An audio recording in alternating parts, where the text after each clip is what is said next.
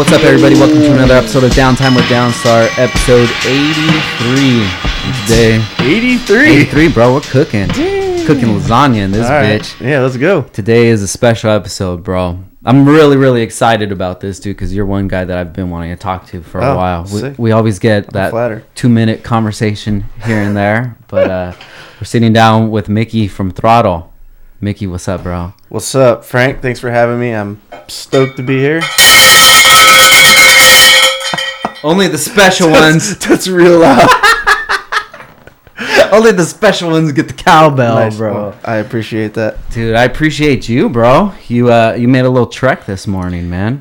Yep, drove up from San Diego and I was a little scared because I Googled it yesterday. It was about 3.5 hour drive. Yeah. But once I got on the road, it was actually only like 2 hours and some change. So yeah, at that time, dude, it's nasty during the day. You know, no, it was smooth sailing this morning. Yeah, if you come in the morning, it's cool. And I used to do this drive, as I told you previously, when I worked at AccuWare. I used to cruise right by this exit a couple times a month. So from San Diego to SLO, you used to make that drive? 4 hours flat. Wow, that's really good, to be honest. Yeah, I would leave at 4 a.m. Wow. So I'd get through LA before the sun even came up, and I'd be pulling into SLO, San Luis Obispo. Yeah. When the sun was coming up. It was the perfect time because there's no traffic.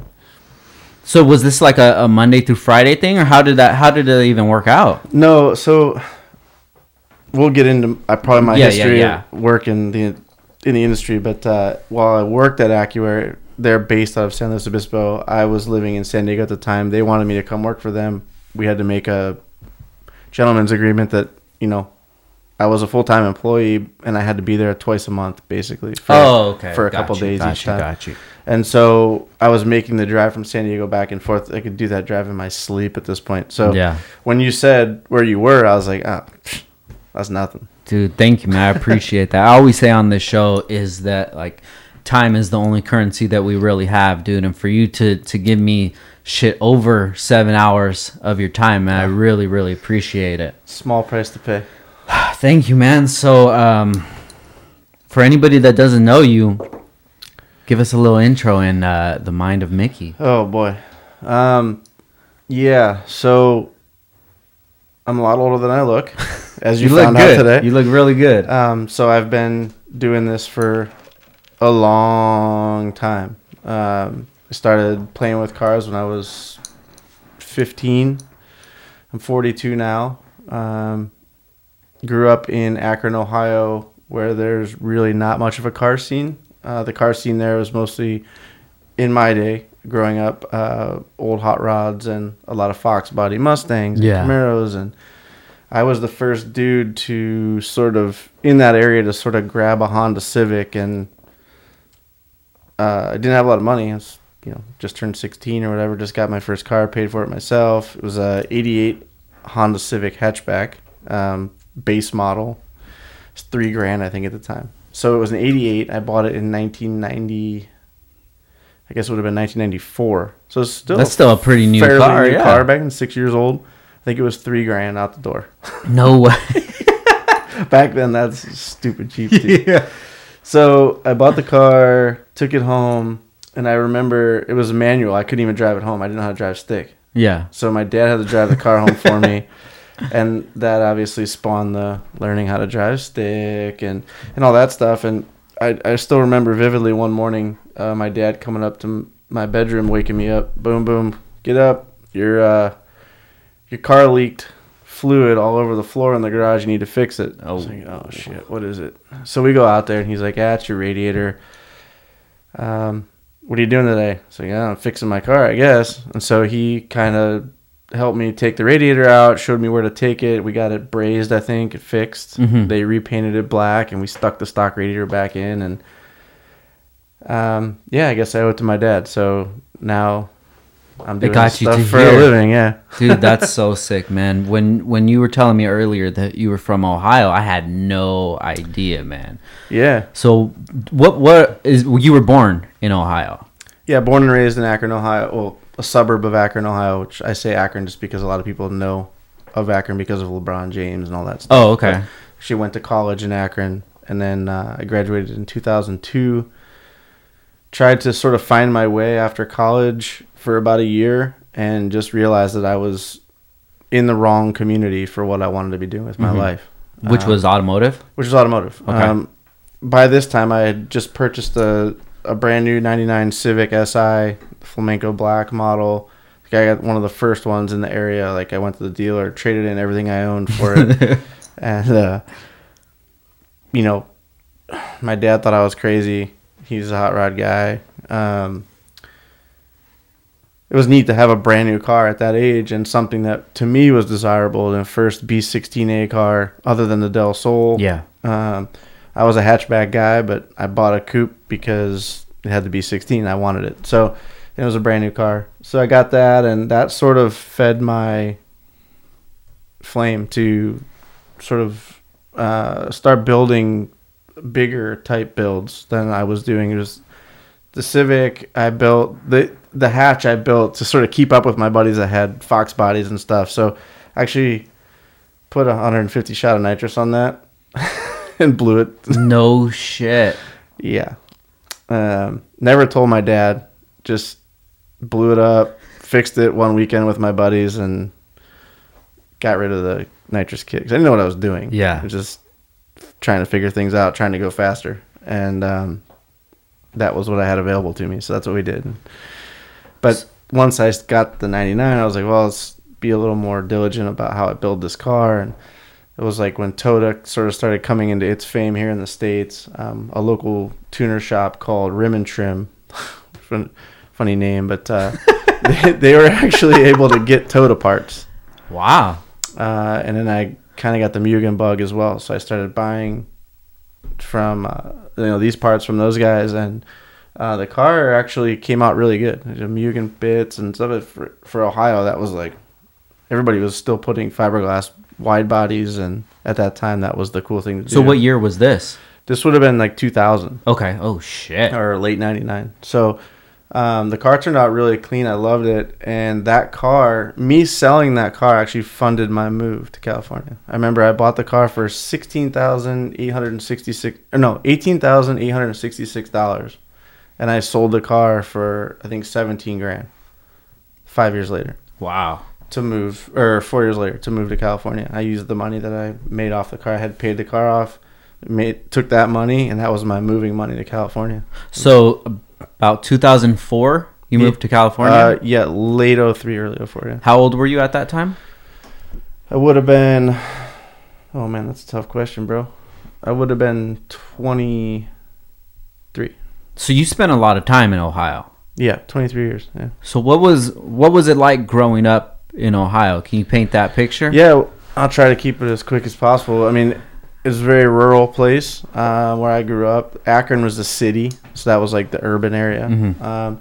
A lot of great car friends there. The import scene was starting to boom at that point. It was getting a lot bigger. A lot of guys into Subarus, Hondas, Mitsubishi Eclipses. Those were very popular back then because of Fast and Furious. Yeah.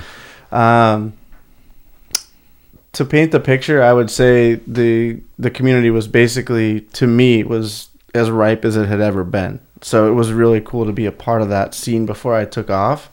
And ironically enough, I was at a car show 2-3 weekends ago in Southern California, and I saw a gentleman who had enlisted in the military was wearing a shirt from Ohio's car scene that said Superfly Sundays, which was something that I was a part of creating back in the early 2000s. It was a car meetup that happened every Sunday in this area, and it's since moved, but it still exists to this day. So, 15 years later or whatever it is, that thing's still going on. It was something that I was part of starting, which is really cool to me.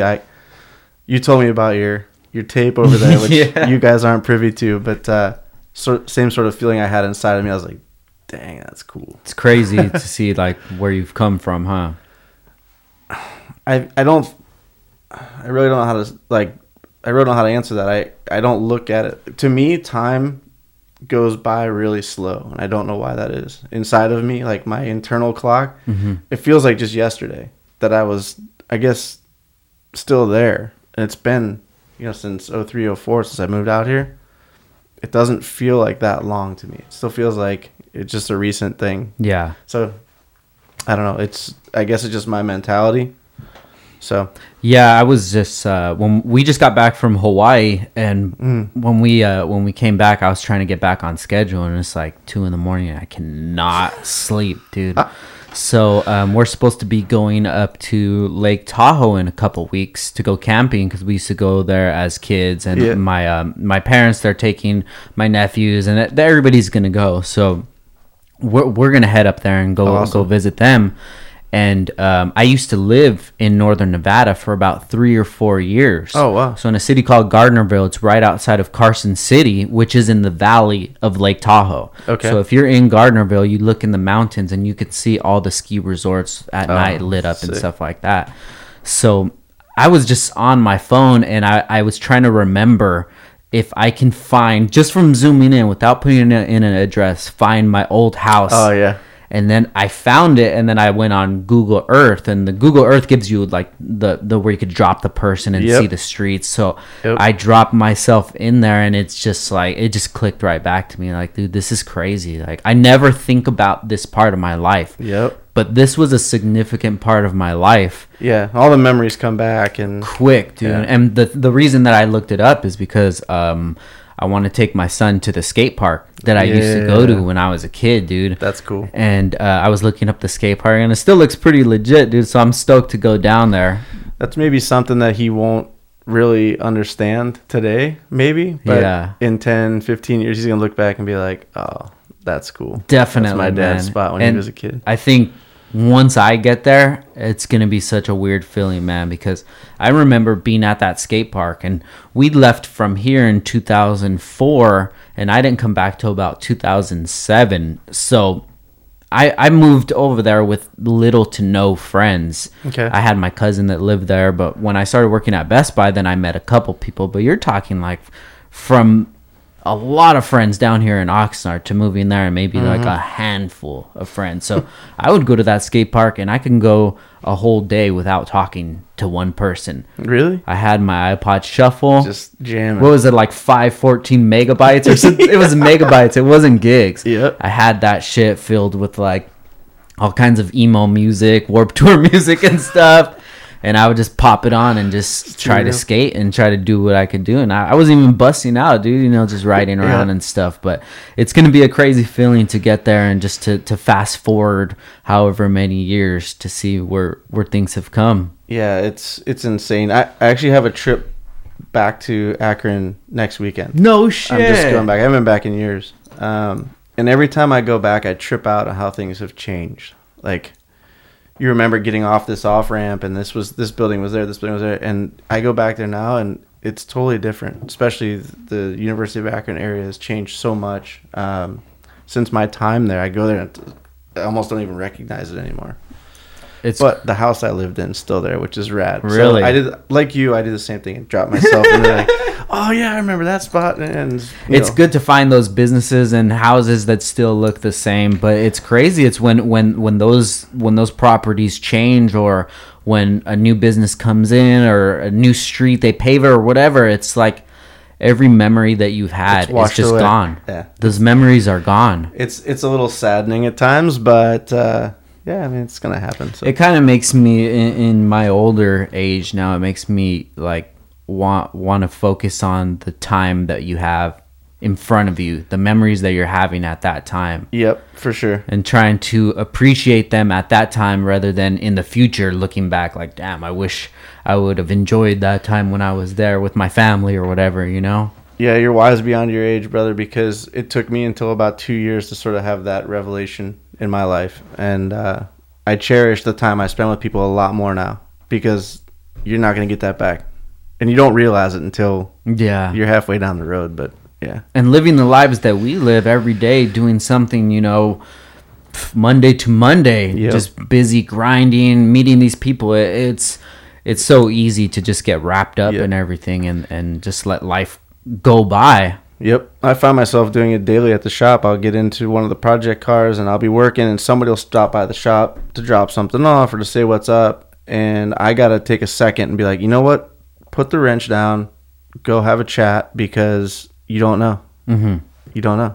You may not have that chat. You may have the opportunity to have that chat in a week or the next day or whatever. And that's something I think in your youth you kind of take advantage, or you take it for granted. So to definitely take it for granted, man. So now that I'm old, I slow down.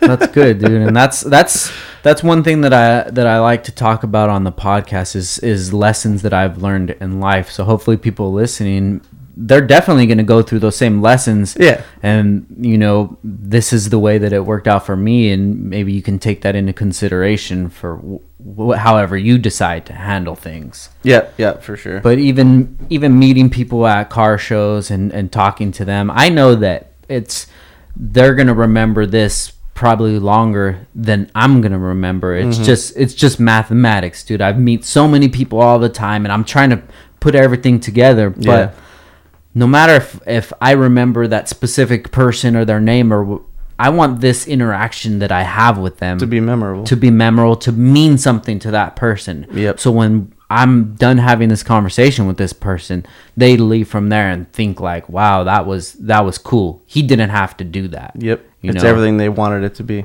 I had a recent moment where Peak Coolants, you probably used them in your cars. They brought us out to an NHRA race, and I met a guy that I've looked up to for years and years and years, John Force. He's a legendary drag racer. I'm finding that guys in their early to mid 20s have no idea who he is.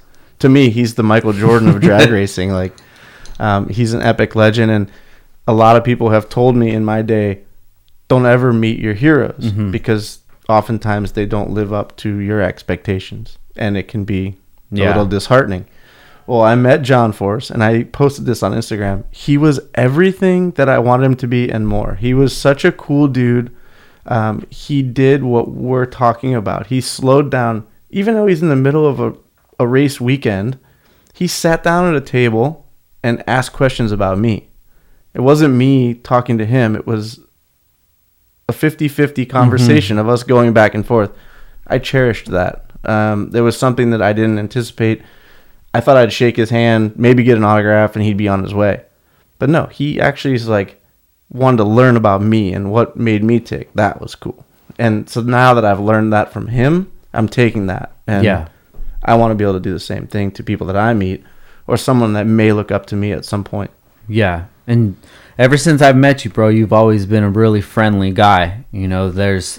I've had those examples of people that they're online and they're influencers or whatever they are, doing their own thing. And then when you meet them, you're just like, that guy was kind of a dickhead, But every time I've met you, dude, you were always really, really cool dude. And also when I posted up yesterday that kind of alluding to you being on the podcast, I had a couple people say that, I met Mickey, he's such a cool guy. Cool. It's like, you understand it. That's good, man. That's good to hear, because it really did. John Force wasn't the only guy that I've had that experience with. I'm an avid ice hockey player, and I've met quite a few talented ice hockey players that play a higher level than myself, and sort of got the same. And it's different, I think, from hockey players are very down-to-earth people in general. So I think it's sort of natural, but to get that from John was really cool. And it was just another reminder of that seed planted again, that slow down, take your time, enjoy the interaction you have with people, because it goes a lot longer or further than the interaction you have with your car or anything else, like an inanimate object. That, at the end of the day, you feel good about it, but you can feel better knowing that maybe you've, made somebody smile or change their life in some way, shape, or form, which is really, really powerful. Yeah, I remember going to car shows when I was barely starting out, and pass by booths and stuff, and the guys would be just sitting in the back, lounging, unapproachable, just looking at me, and sometimes not even looking, having their conversation, whatever. I'll look at the parts, I'll look up, look at the parts, I'll walk away, and that's it. Yeah, that's the last time you'll probably make that gesture again. Yeah. Probably won't buy the product or even stop by again unless you meet them offline. But I've had guys that I walk by and they interact with me, ask questions. Sometimes I'll buy something just to buy it. Just a keychain or whatever. So this leads me to a story. That's okay. This is your podcast. Hey, bro, we can talk for 5 hours. I don't give a shit, dude. We'll break it up in 3 parts. Okay, so I've been around the Honda community for a long time. When you came on the scene, I was very aware. Really?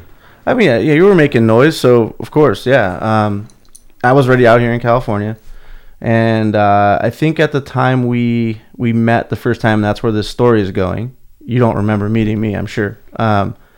But we were at the Queen Mary at Weekfest. It was Weekfest, yeah. And my BMW wagon that I built happened to be sort of across the aisle from your booth, but I had just built a BMW wagon, but still in my head, I'm a Honda guy, right? So like, I'm like, oh, I'm gonna go check out Frank's car because he has an SIRS, which I also have. And I remember when I got the car, I knew what it was, but I didn't really understand like sort of all the details of what an SIRS actually was and how rare they actually are. That they only made 3,000 of them. They're only available in Japan. Blah blah blah. It was just neat that you had one, and I had seen it online that you had it and rebuilt it. So I came over to your booth, and you were still sort of setting up. So you were busy getting your booth ready so that you could sell things to people at the event, which was about to start. But you did step aside from your booth, and I think you had your wife or your girlfriend at the time there. She was helping. You took probably 20 minutes of your time and actually talked to me about the SIRS and like what you'd done to yours. And mine was, I think at that point in time, wasn't even done yet. I was still just kind of working on it. And I took that away. And I always knew that I was going to buy product from you at some point, just because you did take that time away from your booth, setting up and getting ready for the show to talk to me about your car. And of course, talking about our cars is fairly easy because we're excited about them, right? But you had other better things you could have been doing, and that to me was cool. So it's come full circle. That's crazy. That's basically what I'm getting at, yeah. Dude, thank you, bro. And this was, before Throttle, I didn't introduce myself. I might have just said, hell yeah, I got one of these cars too, blah, blah, blah. And you still stood aside and took your time, which to me, that means a lot, dude. Yeah. Yeah. So it's cool. That's awesome, man. I appreciate that, dude. And like, I appreciate everybody that comes to talk to us, to stop by the booth, to share whatever they have to share. It's important because there are a lot of people, and I've done this myself early on when I worked at a few different brands that we would do events, and I find myself not being outgoing, and you kind of have to snap out of that because people remember that stuff. Yeah. I remember your booth has those images that are over there on the thing of you guys looking all gangster and stuff. Yeah. And I was like, I don't know if I really want to talk to this guy because I don't know if he's my style. But yeah, he turned out to be not too much different than myself, so pretty cool. Thank you, bro. Hell yeah, dude. I always keep that into mind, man. It's not something that doesn't come natural to me. When I go to a show and somebody will stop by, like you said, I'll make sure that I ask them questions rather than having them ask me things, because I can understand it. Still to this day, when I go try to talk to somebody that I look up to or I appreciate what they do, like I get a little nervous, you know, sure. I hope that the interaction goes well. So I can see it in the people that will come talk to us. And our business has grown in front of everybody's eyes since the day. And I was telling you upstairs, it's just like I never had anybody that really gave me any insight, anything like, hey, you should do it this way, that way. I've just had people been critical of me, and that's it. And I've just had to learn this by myself. So I've went through like some bumpy roads, and I've seen, and people have seen that, you know. So I know that some people, they already have this idea about who we are, what we do, and what we represent. So when they come and they want to come talk to us, I want to make sure that they have the best interaction, because I'm still trying to deal with issues that happened 3-4 years ago. That people still have this stigma of who we are and what we represent. Yeah, and I think you'll always get that. It's just, what can you do today to help and continue to help the situation? And it seems you're doing that. Yeah, and I'm trying every day. You know, it's just that I've grown as a person, as we all have. And I think that at the end of the day, that's all that I can really ask from somebody is just to give me that opportunity to make that second impression on you, or at least take who I am as the person rather than what somebody has said or what you thought, you know? Yeah, I mean, we all are guilty of just seeing an image or hearing from a third party that, oh, this guy's a dick or whatever, and then just, oh yeah, so and so told me that guy's a dick. Like, well, you know what? Maybe I should find out for myself. Yeah, you know, because maybe he's not that bad. Maybe the guy was having a bad day. Yeah, and that happens to all of us. And that's one thing too, is that sometimes I gotta step back and think like, yeah, well, maybe that dude was having a bad day that day, and give them the credit that I would expect somebody to give me. Yep, bit of a second chance. Yeah. So you do some meet and greets every once in a while. Yeah. How does that feel when you do something like that? You know, man, this whole, Throttle and YouTube, and it's all sort of come, pretty quickly. It's been 3 years, and a lot of people step back and look at us, and they may have just heard of Throttle, 2 months ago or a year ago, and it looks like it was like an overnight thing, and, the YouTube channel blew up overnight and all that stuff, and I think we're approaching 450,000 subscribers on YouTube, which is... congrats, bro. None of us saw this coming. In fact, I stayed off... When we started our YouTube channel, I stayed off the camera for almost a year and a half. Really? I did not want anything to do with it. It's just not... It's not the vibe I wanted to give off. I didn't want to look like I was searching for attention, that sort of feeling inside of myself. I didn't want to do it. Mm-hmm. Finally, a couple... TJ Hunt was one of the main guys. He started putting me in his videos, his YouTube channel videos, where I was building his RX-7 for him, and it was very awkward for me. I didn't take to it really well. I would have rather just been left off. But he's like, dude, you're good. You know what you're talking about. You're good at this. Just be yourself, bro. And so that's what I started doing. And then, Throttle's YouTube channel, we started focusing on our builds and putting that out there. And it sort of became easier on me to today, where we're doing it every day. It's just second nature at this point. So the meet and greet stuff came as sort of a result of the YouTube channel starting to grow. And so we were being asked to come to car shows and things like that by the promoters. And it's one of the best things that's actually happened in this whole YouTube game, is that I actually get to go to car shows, which I probably would attend anyway, because I'm into cars. And normally you would go to a car show if you don't have a booth. You guys always have a booth, so it's a little different for you, but take yourself out of that role. You're just going to car shows to walk around and enjoy what people have built, which is what I like to do. Now you get to meet a lot of those people you normally would just walk by or bump into, right? And now you can actually have a meaningful conversation with most of these people because they're interested to talk to me. Before, didn't have the YouTube as a catalyst, and nobody knew who I was. Now they're seeing me a lot, and they're interested to learn more about me, and I'm interested to learn about them. So it's a really cool thing, and I really enjoy it, believe it or not. And that was one thing I enjoyed about playing hockey, too, is getting to meet all the little kids that came to the games. Like, I'd be the last guy in the locker room at the end of the game. Everybody would be in the showers, and I'd still be walking in with all my gear on because I was out talking to the little kids that were there to watch us play. And it just sort of came from that, and now I'm doing it in the car space, and I love it. Like, I absolutely love talking to the people at the events. Dude, that's so tight, bro. It's tight that you have that mentality because I've posted up this before, and we've talked about it, that a lot of people in your space aren't who they are on camera. And it seems like you're more than you are in camera. On camera, you're more of the technical guy, the guy that everybody goes to, that knows how to do it. Every time, if you listen to TJ's video, Throttle video, anything, it's Mickey this, Mickey that. Oh, I fucked this up, so I had to tell Mickey. You want to know why that is? What's that? Because I fucked up a lot of shit.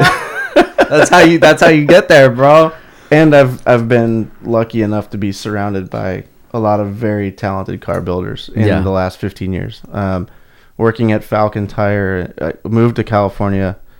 I guess we didn't talk about my background at all. So before we get ahead of everything, I want to know a little more about Mickey from before cars. Mickey growing up, what was your life like? What were things that you were into? Okay, so at 15 months old, I started ice skating. 15 months? Yeah. So how does that happen?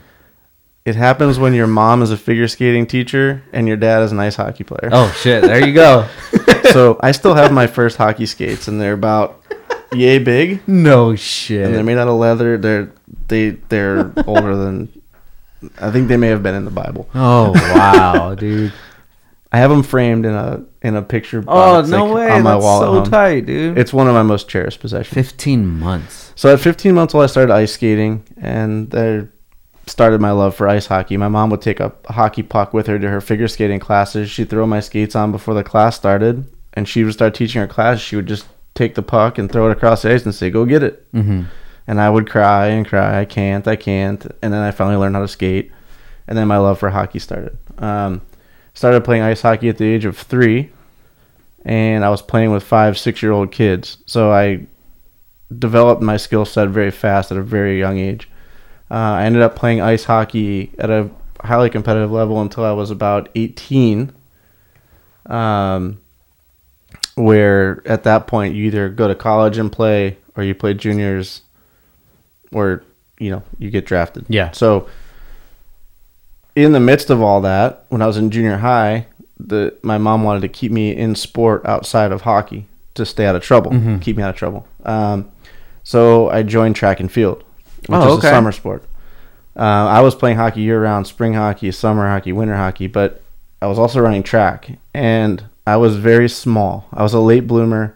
I think my first license at 16 said 4'11", 86 pounds. I wish I still had that license. But when I was in junior high, I was even smaller, and I was shy. So we're sitting in this big-ass auditorium.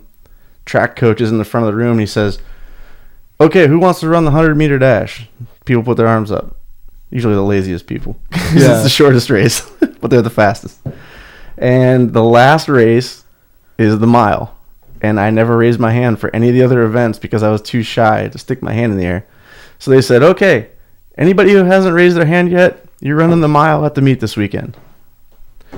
So I ended up being a miler. And I set the school record my first time out trying it. What was it? Do you remember? I don't remember at this point. It was probably pretty slow, but for somebody that was 12 or 13 years old, it was decently fast. And for my school, they'd never had anybody go that fast before. So I instantly became a runner. And I don't know if it's genetics or what, I picked it up really fast. I ended up holding the high school record for the 3,000 meter run up until just a couple of years ago. No way. And went on to get a scholarship for Akron University for running track and field. I was a miler, 3,000 meter steeplechaser, and a 5,000 meter runner. So that's one thing that most people in the car world do not know about me. Dude, that's crazy, bro. That's funny because I was a late bloomer as well, dude. Yeah. I've told this story before. There's a city here called Hueneme, and there's a Hueneme Elementary and Hueneme High School. Okay. And somebody, maybe a parent's friend or something, asked me, "Oh, what school do you go to?" And I said, "Oh, I go to Hueneme." And they said, "Oh, Hueneme Elementary, that's cool." And I'm like, "Dude, fuck you, bro. I'm in high school. Okay? I'm in high school. This isn't my fault." Super late bloomer, dude. I don't think I even looked like my age until like the mid-20s. Yeah. And I used to run cross country as well. I also ran cross country as well. So that was, everybody sees me, they see me as a car guy. Yeah. Right? Because that's the media that we put out. Yeah. But the reality is I'm actually a hockey player that's into cars. I still play hockey 2, 3, 4 times a week right now at 42. And I don't run anymore. I ran consistently for, I think it was 9 years straight, pretty much almost every day, and minimum of 8 or so miles a day. When I ran my last race in college, I podiumed. I think I got second or third in the steeplechase. Stood on the podium, got my picture taken, got my little medal, walked off the track. I didn't run again for like over a year. Why was that? Cold turkey, just stopped. I was over it. Sort of got that way with hockey too. As I played from the age of 3 to 18, almost year round. I was bored. I was going there. I was showing up just because I had to. Mm-hmm. I felt in my insides was like, oh, I need to be there because this is what I do. Mm-hmm. And you start going through the motions and you don't excel at that point because you're not putting forth 110% effort. You're putting forth 85% effort just because you feel like you need to be doing it, right? Because you've done it your whole life. It was a big downfall for me. I look back now and I would have changed things if I could. But those are things in our past and we can't do that. I enjoyed it. I loved playing hockey my whole life. I still play to this day because I love it to death. Running, not so much. I did what I had to do in the running world, and I did my best, and I'm proud of what I accomplished, and I'm done with that. So my knees can't really handle it anymore. Yeah, at this age, dude, everything starts shutting down. It's not worth it. You can easily get on an elliptical or a bike and ride and not beat your body up. So if I were to get back into an endurance sport, it would probably be cycling or something like that. Yeah, dude, speaking of knees, I was just skating with my son, and there's a six stair, and I'm trying to do the six stair because I never did one in my life. Getting super close, bro, like landing it but slipping off. Boom. And then a couple times I landed on my knee.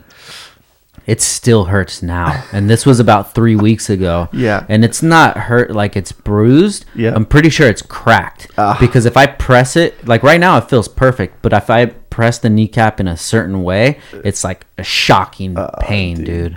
And the older you get, it doesn't heal any faster, bro. But I'm just gonna leave it. I'm gonna see. Leave it be. Just leave it. See what happens. Yeah, let it heal itself up a little bit first. So. You were always into sports. What did you do besides sports? Did you have any free time? That's where cars came in, man. Cars and obviously girls. It's normal things for a dude growing up. The car stuff sort of took over for me, and that's when I started pursuing. Fast and Furious movie came out in 2000? Something like that. And by 2003, I was like, I need to get to Southern California. That's where it's all going down. I could stay in Akron, but I'm probably not going to get anywhere. The only real claims to fame Akron has for car stuff is Summit Racing is based in Talmadge, Ohio, which was right up the street from me. Really? Which was really cool. Cool story. My 99 Civic Si was the first import car ever to be in the carousel front window of Summit Racing and the cover of one of their catalogs as well. No shit. Yeah, so those are things that I cherish, but I don't talk about. Do you still have it? I still have it. No way. I still have a photo of the car on the carousel inside the brand new Summit Racing building, which would have been 2001 or something. They always had hot rods and muscle cars and stuff on those twin carousels. Yeah.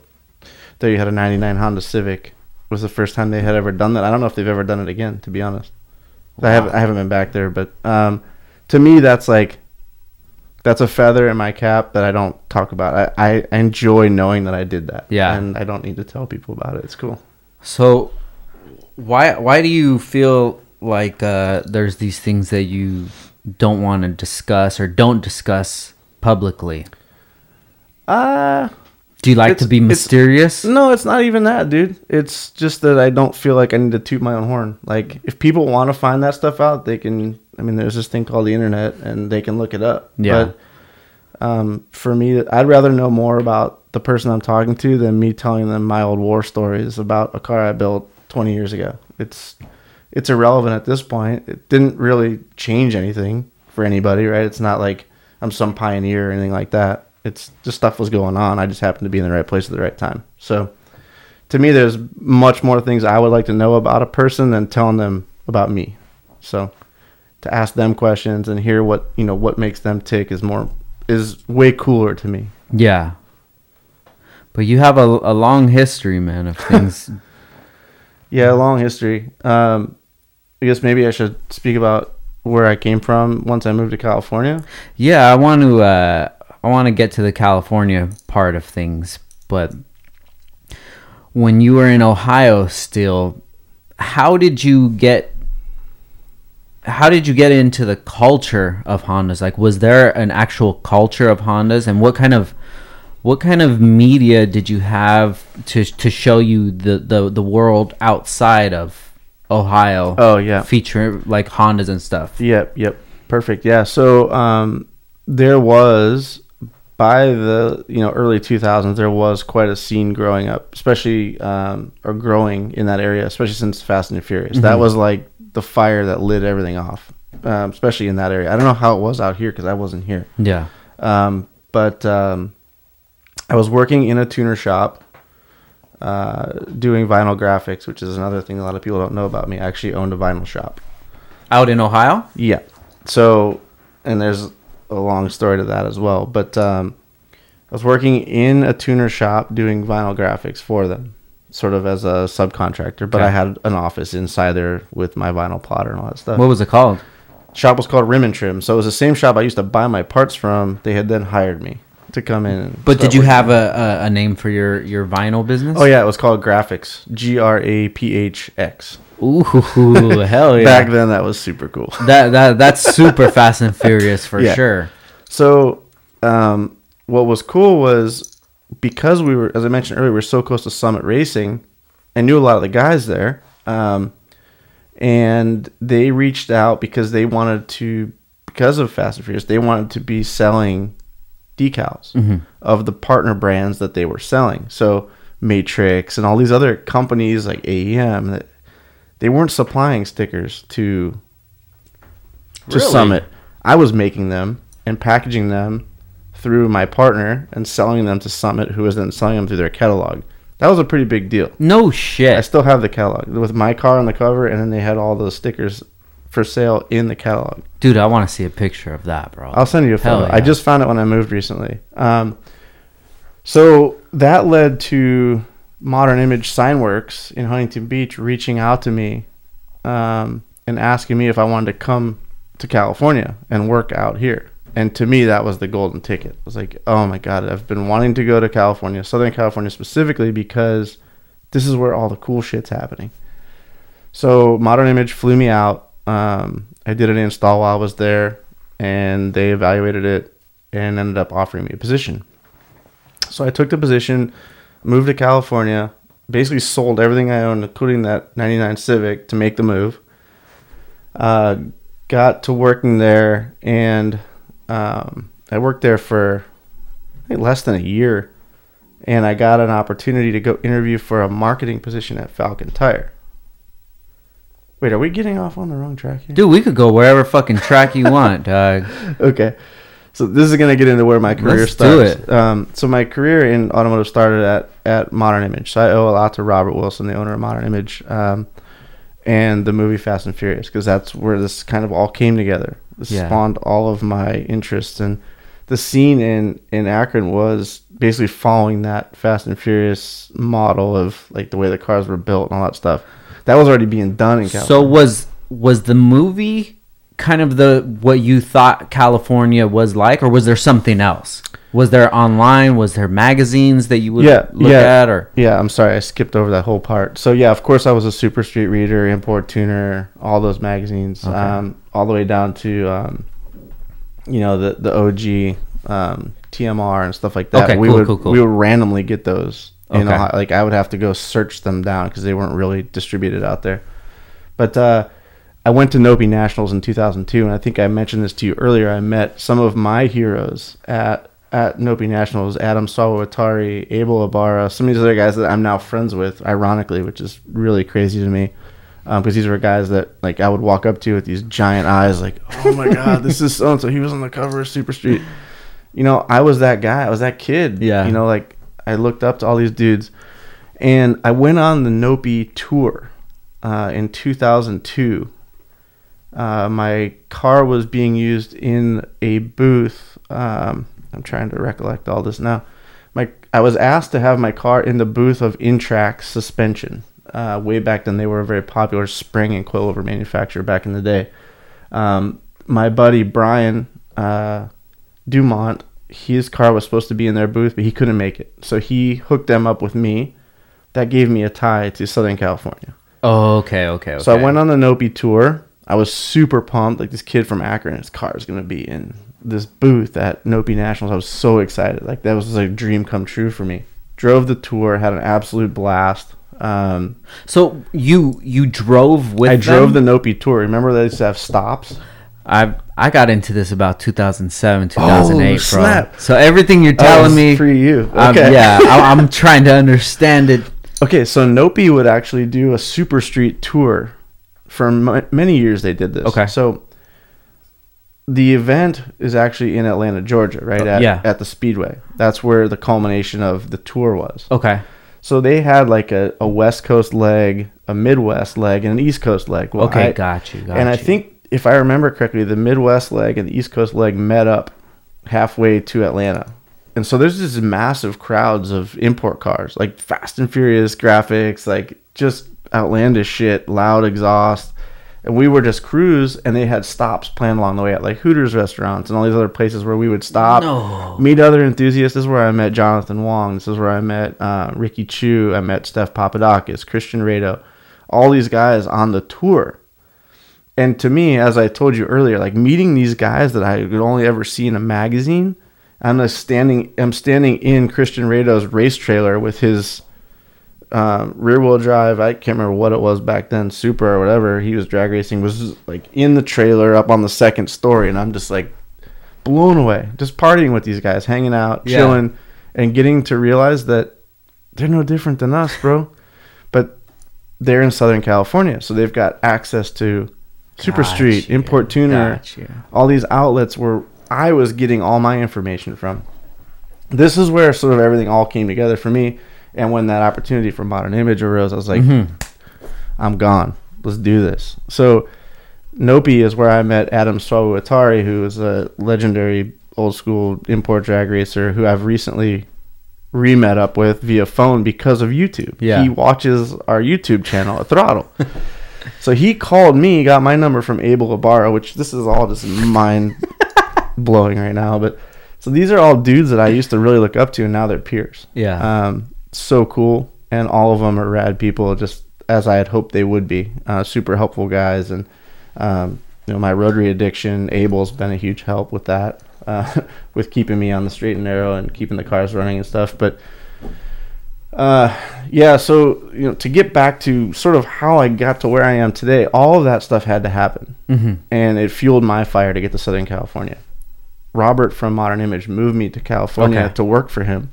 I worked there for, like I said, a little under a year, and I got this opportunity to go interview at Falcon Tire, which I knew Falcon, but like they were an up and coming brand, a Japanese brand, which I thought was cool. I was very into Japanese everything, as I still am.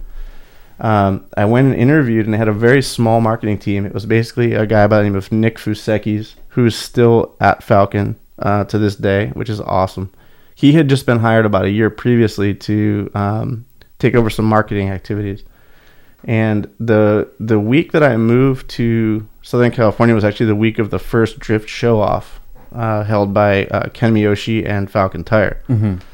And they flew in a couple drivers from Japan, shipped their cars over, and they did this whole demo at Irwindale Speedway. And I remember seeing that and going, oh my God, this is awesome. Well, here we are a few months later, and I'm interviewing for a marketing position to work with that program and the guy that put that together. So to me, it was like a lot of things happened because I put myself in the right place at the right time. Got the interview, got the job. The marketing department consisted of Nick and me. That was it.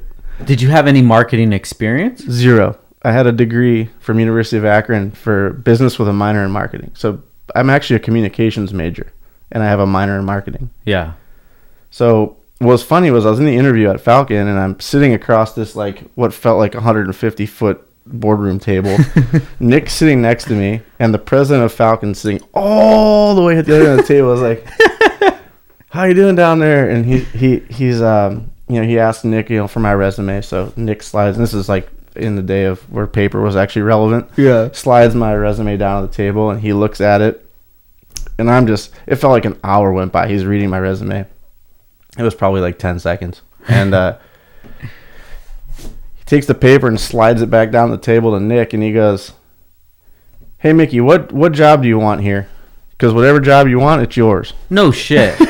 And I was like, what the heck? And he goes, I know this is going to sound really weird to you, but we have the exact same collegiate degree. Says you have a major in interpersonal communication and a minor in marketing, and that's a very odd combination to have. And he basically, because of that, said the job's yours. And what made you want to pick the marketing? Just because of your... I wanted to do marketing because I wanted to be involved in the events and traveling to the events. And Falcon was already doing that. They had a little 2-car trailer, well, a big 2-car trailer that they would take off to all these events. And I had actually seen them previously at Carlisle, PA, which is another big venue back east for enthusiasts. They have all kinds of different car shows. Well, I had ventured out there with my Civic, saw Falcon there, knew they were doing events, and I wanted to be a part of that.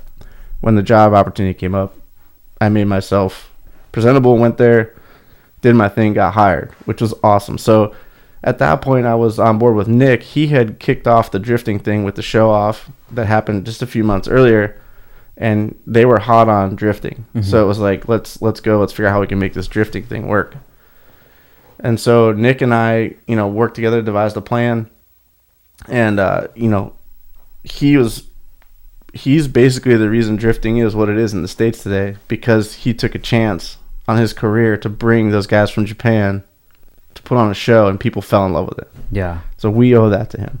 It's crazy that there's these certain dudes in the community that if they didn't make those moves, it wouldn't be what it is today. And to know the background stories of all that is really cool. I could go on for hours with these background stories of things that I've seen happen. And at the time, you don't think anything of it. But you look back 10 years later and it's like, holy shit, if this guy didn't do this, we wouldn't be doing this at all. Like, it probably wouldn't have even happened. So Nick is that guy. Like, Nick stuck his neck out and basically put Falcon on the map for drifting. And that's why they're so strong on drifting today, because they still look back at that as a big monumental moment in their company history, and it is. And that's why, during my time there, I moved up I was managing the motorsports department under Nick. And at one point in time, I think we had 12 drift cars that I was managing and 12 drivers that we had on contract. It was a big job for one person to handle. So then we started hiring guys to work under me as car managers, and they took care of the cars and getting the parts ordered and getting the cars to the repair shops to get fixed after each round and all that. And mind you, this is very early on in drifting, and if you smack your rear bumper on the wall at an event, it didn't necessarily get fixed for the next round. It may have got zip tie. a new bolt put in or a zip tie thrown through it. Yeah. Nowadays at pro drifting level, you scratch up your rear bumper, you put a new bumper on. You can't be seen with damage on your car anymore. Yeah. Back then it wasn't like that. And so they trip on that stuff right now? They don't trip on it, but the teams want to put off a presentable image to their sponsors. So you show up to a round with a lot of damage on your car, it doesn't look good for the sponsors. I never even thought about that. Okay. Yeah, you never see a NASCAR car show up to a race. Heck, they'll come in and change a panel out if it's damaged in most cases in most racing. Just because the sponsor's name is on the car, they want to put off a nice presentable image for their sponsor because they want them to come back the next season. So, in the early days of drifting, that wasn't a thing. Now it is, and it's cool to see all that stuff happen. I was a part of that from day one, which is really cool. So I worked at Falcon under Nick for, I guess it was 5 years, so like 2003 to 2008. And at that point, when I left in 2008, I went off to start my graphics business again. Mm-hmm. So got this massive plotter, got all this inventory, started doing vinyl graphics. Actually picked up all the Falcon work, so I was doing all the deliveries for all the Falcon drift cars and then a lot of the other ones as well. I did that for about 2 years, and then my fiance Courtney Day, who I also met because she was a spokesmodel for Falcon, I met her while I worked there. We hit it off, started dating. She's from San Diego, so now you can kind of see how I ended up in San Diego. Yeah, she said, my grandparents are getting older, I need to help out with the family stuff. Can we move to San Diego now that we don't really have any ties up in the Inland Empire? She took me down into San Diego, and I just fell in love with it. So we moved to San Diego, and the problem with living in San Diego is there's not a whole lot of automotive industry down there.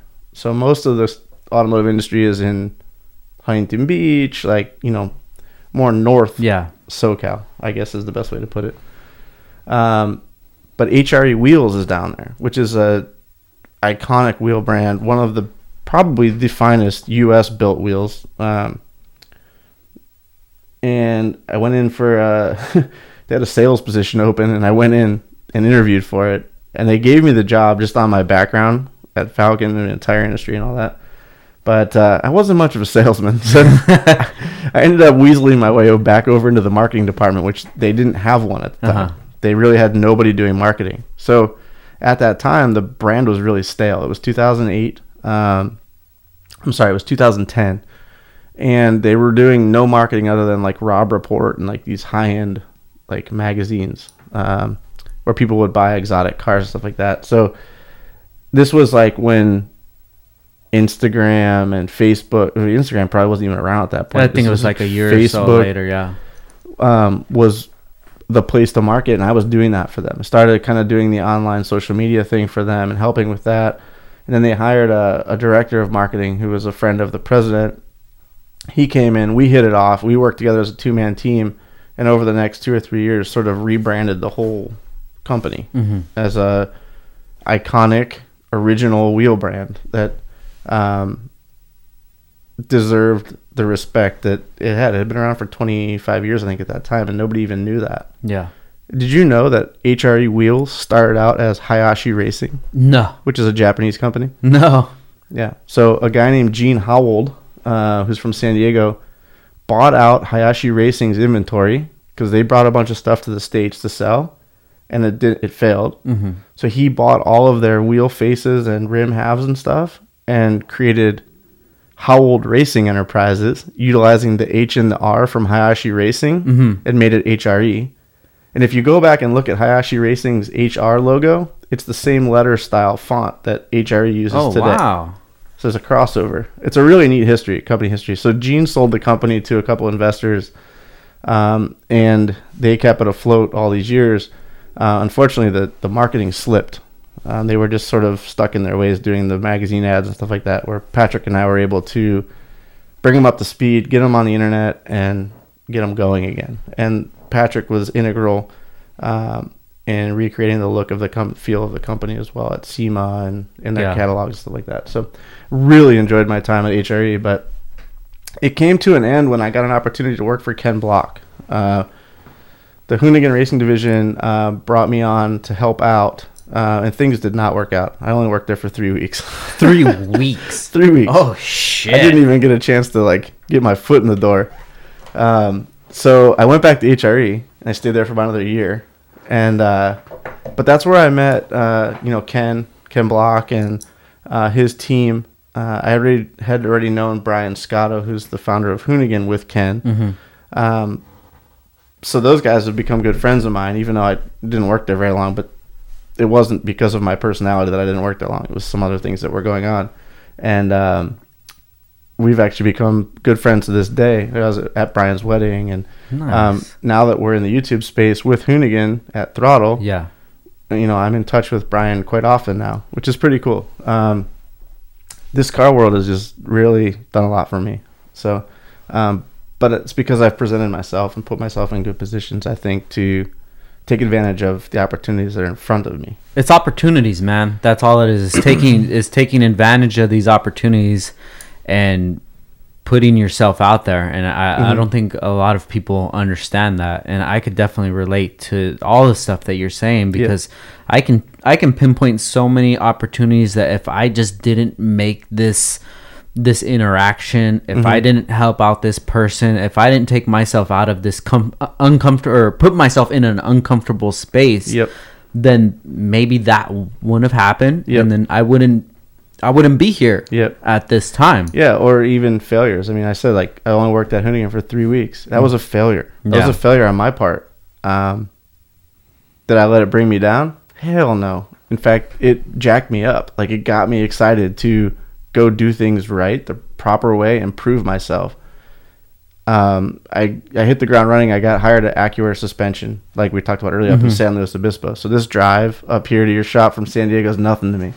I used to do it all the time. So I never actually moved to San Luis Obispo while I worked at AccuAir, even though they're headquartered there. I lived in San Diego. I was a full-time employee, and part of my requirement was to be up there once or twice a month for a few days. So I was driving back and forth a lot, which is a 4-hour drive. I worked there for about a year, and at that point, it was either time to shit or get off the pot. So they're like, you know what, dude, you need to either move to San Luis Obispo, or we're probably going to move on with someone local that's going to be in our, be here all the time. And you were doing marketing there? I was doing marketing and, helping with all the marketing stuff and a lot of things. I was doing all the event stuff for them and all that as well. So as I moved on from there, because I couldn't move to San Luis Obispo because of our ties in San Diego with Courtney's family. Definitely, yeah. I had to pass on the opportunity to continue to work there. And that's when Throttle started. And what year was this? 2015. So what's ironic is I ended up, after a year away from AccuAir, we started Throttle, me and my partners, and we were cranking away, but it was a slow go. In fact, it was failing in the beginning. And the guys at AccuAir actually reached out to me and said, you want to come back? Because we could use your help. And looking back now, I worked there again for a second stint up until December of last year, December 2018, and I walked away on my own terms because Throttle was being successful. And I cannot tell you how good that felt. And I also can't tell you how much debt of gratitude I owe those guys for bringing me on for another year, because they saw that I was driven to start something and I needed financial stability to make it happen. I was putting all of my life savings, as were my partners, into Throttle. The guys at AccuAir were so smart to stand back and see what I was doing was what I was passionate about, and I needed help. And they helped me. They employed me for a year, gave me a paycheck for a year so that I could afford to get Throttle off the ground.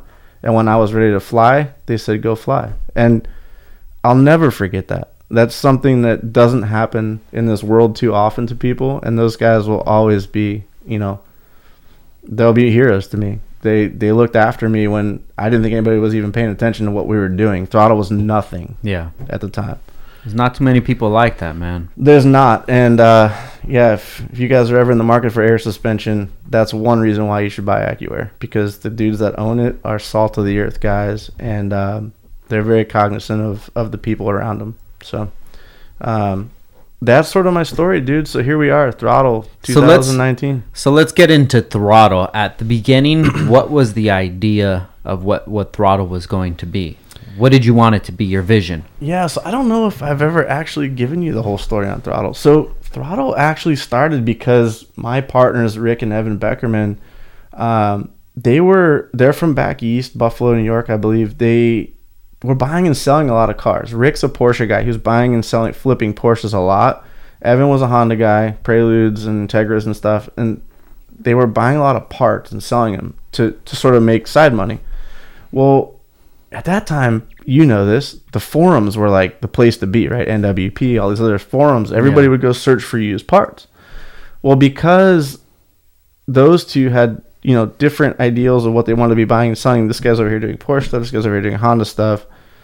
They're always searching the forums for Honda or Porsche parts. Well, as you know, there's always multiple forums, right? So remembering your password, going through the motions of logging in, then searching. They wanted to create a platform that would allow you to just type in 1994 Integra headlight. It would scour all the forums for headlights for sale for a 94 Integra, bring them into Throttle, and then you have everything in one place. So you log into one site, it searches the whole internet for you, finds the parts that you're looking for, and puts them into Throttle. And then you can reach out and contact that person via. Oh, shit. Brilliant idea. Yeah. So they brought me in November of 2015, 14. I can't remember. It's been 3 years, so 15. And said, hey, we need marketing help. Everybody to them, I knew everybody in the industry. I don't, but to them, I was the guy closest to them, was in San Diego, and I knew a lot of industry heads. So they wanted me to help them market the brand. So we started that, and I gotta tell you, dude, starting this company really allowed me to see who my real friends were because I reached out to quite a few people to get them to support Throttle, and I got treated pretty shitty by quite a lot of people that I looked up to. No way, dude. Yeah. People that said, we got your back. And when I did come to them, when I wasn't working at a brand that could benefit them, it was crickets, bro. There are a handful of people that stood behind me, and I know who those people are, and at some point they will get taken care of because they said, you know what, Mickey, I see your vision. I like it. I want to support you. And these were companies that came on and they're paying $200 a month to sponsor the platform that they didn't know if it was going to be a success or not, but because I was involved and they liked me as a person, they wanted to help. Yeah. To me, that's awesome. Like, that's something that I want to give back at some point in my career to do for upstart brands and stuff like that. So that's another story. We started Throttle with that platform in mind, but it's changed so much since then. It still exists, and you can buy and sell used car parts on Throttle because we created this marketplace. It's very unique because there is eBay out there. There is Craigslist out there. There's Facebook Marketplace. And these are all great places to buy and sell parts. The one thing that Throttle did was they created, another thing Throttle did was they created basically a way to communicate with the seller without ever having to give your address or your phone number through the site, which I thought was really good because I always hated giving out my address on Craigslist or my phone number because you never know who these scammers are. Throttle was able to sort of vet that a little bit and make a better platform, I thought. And that was our selling point. So we created this thing, and today now we're selling new parts as well. So we have used car parts and car sales. We've got new car part sales. And in order to market the platform, we created our YouTube channel. Our YouTube channel was just a tool, and now it's actually become our main asset at this point. I mean, we sell parts, but we do YouTube videos. We build project cars to give away to our users to drive part sales and to drive signups for our programs. And looking back now, it's a pretty damn good idea. Hell yeah. We didn't know this was our end game, but it has become that, and we've got other things planned that are even further down the road. And when it happens, you guys are all going to be like, oh, shit, I didn't see that coming, which is really cool to me. Yeah. And the fact that we were able to pull it off and in 3 short years build a brand that's pretty well known. I mean, I go to a car show and people know who Throttle is. That's pretty neat. Definitely, man. To me, I mean, in the beginning, we go to a show and talk about Throttle, and you start getting into like what it is, and you start getting the eye rolls and the people like looking around and not paying attention. And now they're engaged. They know who we are already. The conversations are way easier to have. And it's really, really cool to have been a part of an upstart business that was nothing and was not taken seriously to now I've got big brands in the automotive space reaching out to us to see how they can get involved. Where in the beginning I was cold calling and getting laughed at. So it's neat to see in 3 short years this sort of ability for us to take something that was nothing and make it into something that's known and may not be usable to everyone, or people still might think, oh, it's nothing, but we're not going to stop. You know, we want to do this. We want to see it through, and we think it's a cool idea. And we feel like we're doing the automotive community a service by building these project cars on the channel. People can watch these cars get built, see every part that goes on them, and then have a chance to actually win it. And we've given away at this point, I think, 6 or 7 cars. And it's the best feeling ever, man. Like, giving away a piece of something that I built and something that I put my blood, sweat, and tears into to someone that appreciates it and watch it get built and get to enjoy it at the end of the day is awesome. The guy that's going to win the guy that won the 240 that we just gave away is coming the first weekend of next month to pick it up. No. And I'll be honest, dude, we put so much heart and soul into that thing. Dude, that guy's so lucky, bro. That car is fire. Yeah. And so he's going to get to drive that home. Like, he doesn't have to do anything but show up at our door and we're handing him the keys. Boom. Shit. And there's a lot of people out there saying, oh, this is all fake. They're giving the cars to their friends and all this stuff. And there's a lot of hate on the internet right now about it. But the fact of the matter is we're building cool shit. We're documenting it. We're putting it on the internet for everybody to see. There's full transparency, and we're giving it away. Yeah. And it feels good. It feels right.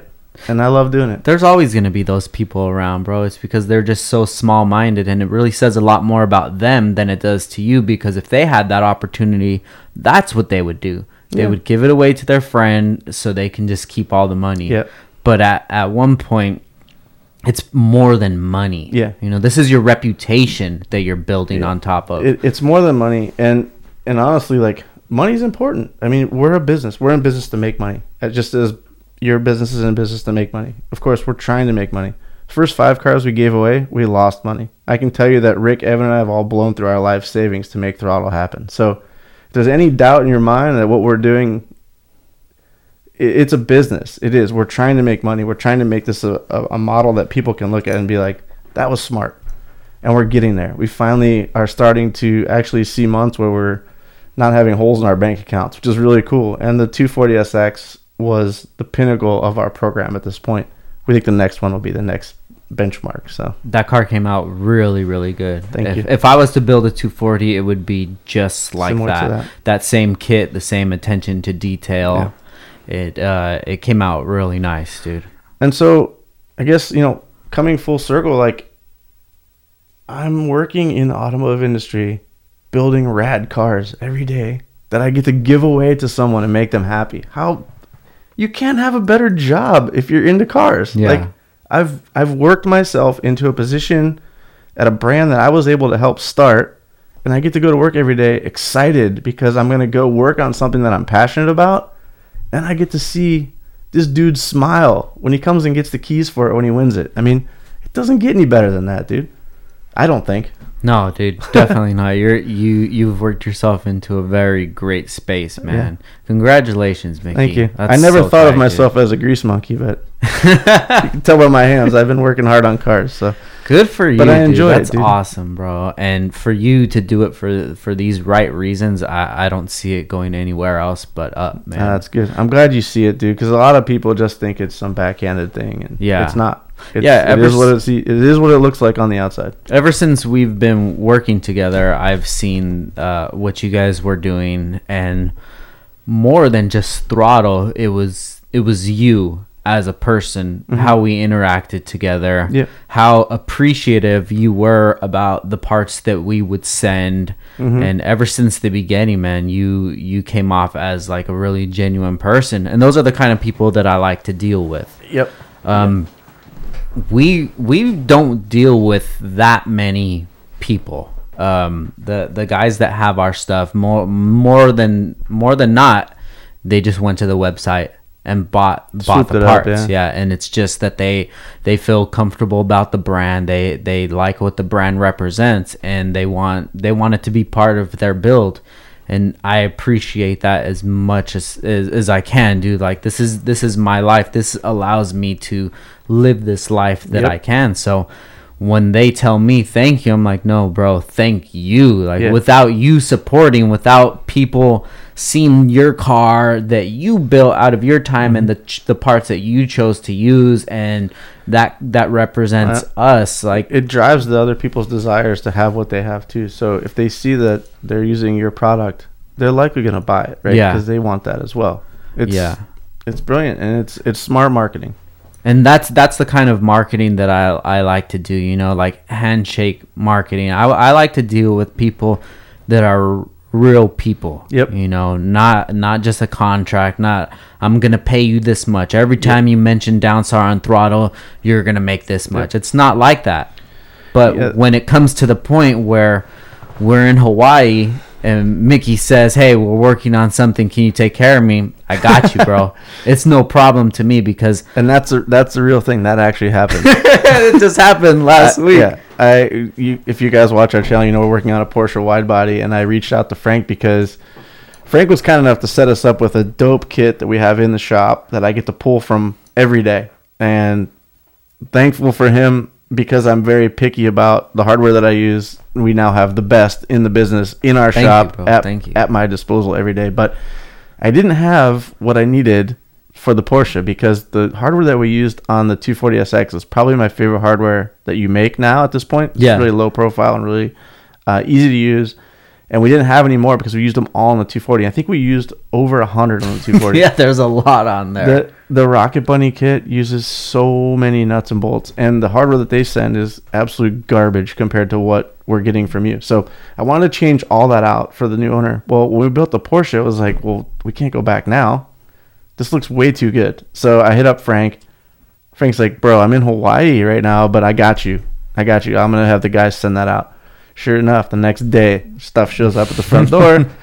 Porsche's off the paint. So, because I see the vision, man. I know that you need these tools to make your vision come to reality. Yep. And time doesn't stop because I'm on vacation. I know things need to get taken care of. You're one of the only guys that thinks like that. Yeah, I'm the same way, and I get yelled at by my chick all the time if I'm on vacation and I'm answering phone calls and stuff. And it's like, hey, you know what? Sometimes there's certain people that when the phone rings, you just answer it because you know it's the right thing to do. Okay, everybody, we're going to take a quick break for our sponsors, and we'll be back in 1 minute. Yo, what's up, fool? Make sure you check out Downstar for all of your dress-up needs. Get it poppin' over here. We have all the kits for the K-Series, the B-Series, the transmission, the mounts, the engine, the Toro, baby. We have the hardware for the seats, for the stereo. We got it for the speakers. We got it for the lug nuts. We got it for the air valves. We got it for everything, dog. So you make sure you hit us up at downstarinc.com or you call us up, fool. You can even text us, lame, 818-937-3472. Just shoot us a text and tell us what's up, dog. I need some fucking balls in this bitch.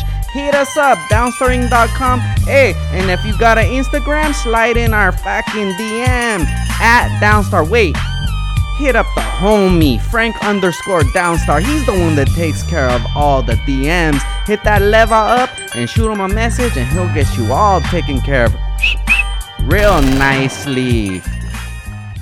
Yeah, because these are the people that appreciate it. Yeah. And if it was a lot of other names, I would have been like, okay, I got you when I get back. No problem, I got you when I get back. Yep. But I know that you're always supporting us. Dude, every time you guys put out a video, someone will send me a clip. And I'm like, oh, hell yeah, thank you, man. I appreciate that. And it's gotten past that relationship where it's like a business relationship. Yep. We get each other on a different level. Yep. And it could be how long we've been in the industry, what part of the industry we started in, yep. And just that understanding that we have with each other is like, look, this is my vision, you're a part of the vision, I need your help with this. And dude, it was no problem to me. Yep. And every time we send you something, dude, you say thank you 17 times. And I appreciate that, man, because I have a problem with that sometimes. You still understand it, dude. Yeah. And I realize that those bits cost you money. So every time you send me a care package for one of the projects, it's coming out of your pocket, essentially. So it's no different than somebody buying you lunch or buying you a soda at the 7-Eleven. There has to be recognition of that gesture, in my opinion. It's a relationship, and I don't think that people understand that these business relationships are the same as the relationship with your significant other. If it's just so much take and take and take, sooner or later you're gonna be like, you know what, I'm not fucking with you no more, dude. Can't do it no matter. It's, say there's a big company that has a lot of exposure and can can give a lot of eyes to your company. That's good and all, but that's the same as having a smoking hot model wife or girlfriend. You know, sooner or later, you're going to get tired of that shit. Sooner or later, you're going to be like, yeah, you're cool and all, but I've experienced that. Yeah. There's nothing more to this relationship besides fucking. Yeah.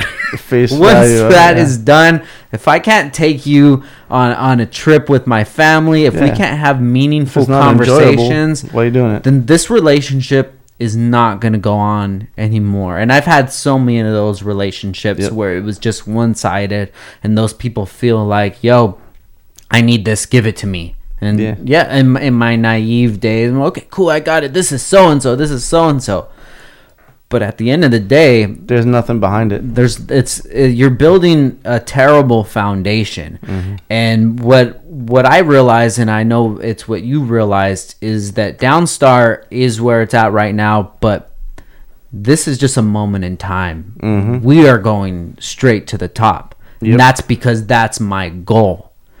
Throttle, you guys are going straight to the top. That's your goal. And we're going to work with each other to make those goals come true. Yep. At the end of the day, it's because we're both dudes that shouldn't be doing this. This isn't the life that we had planned out for us. Right.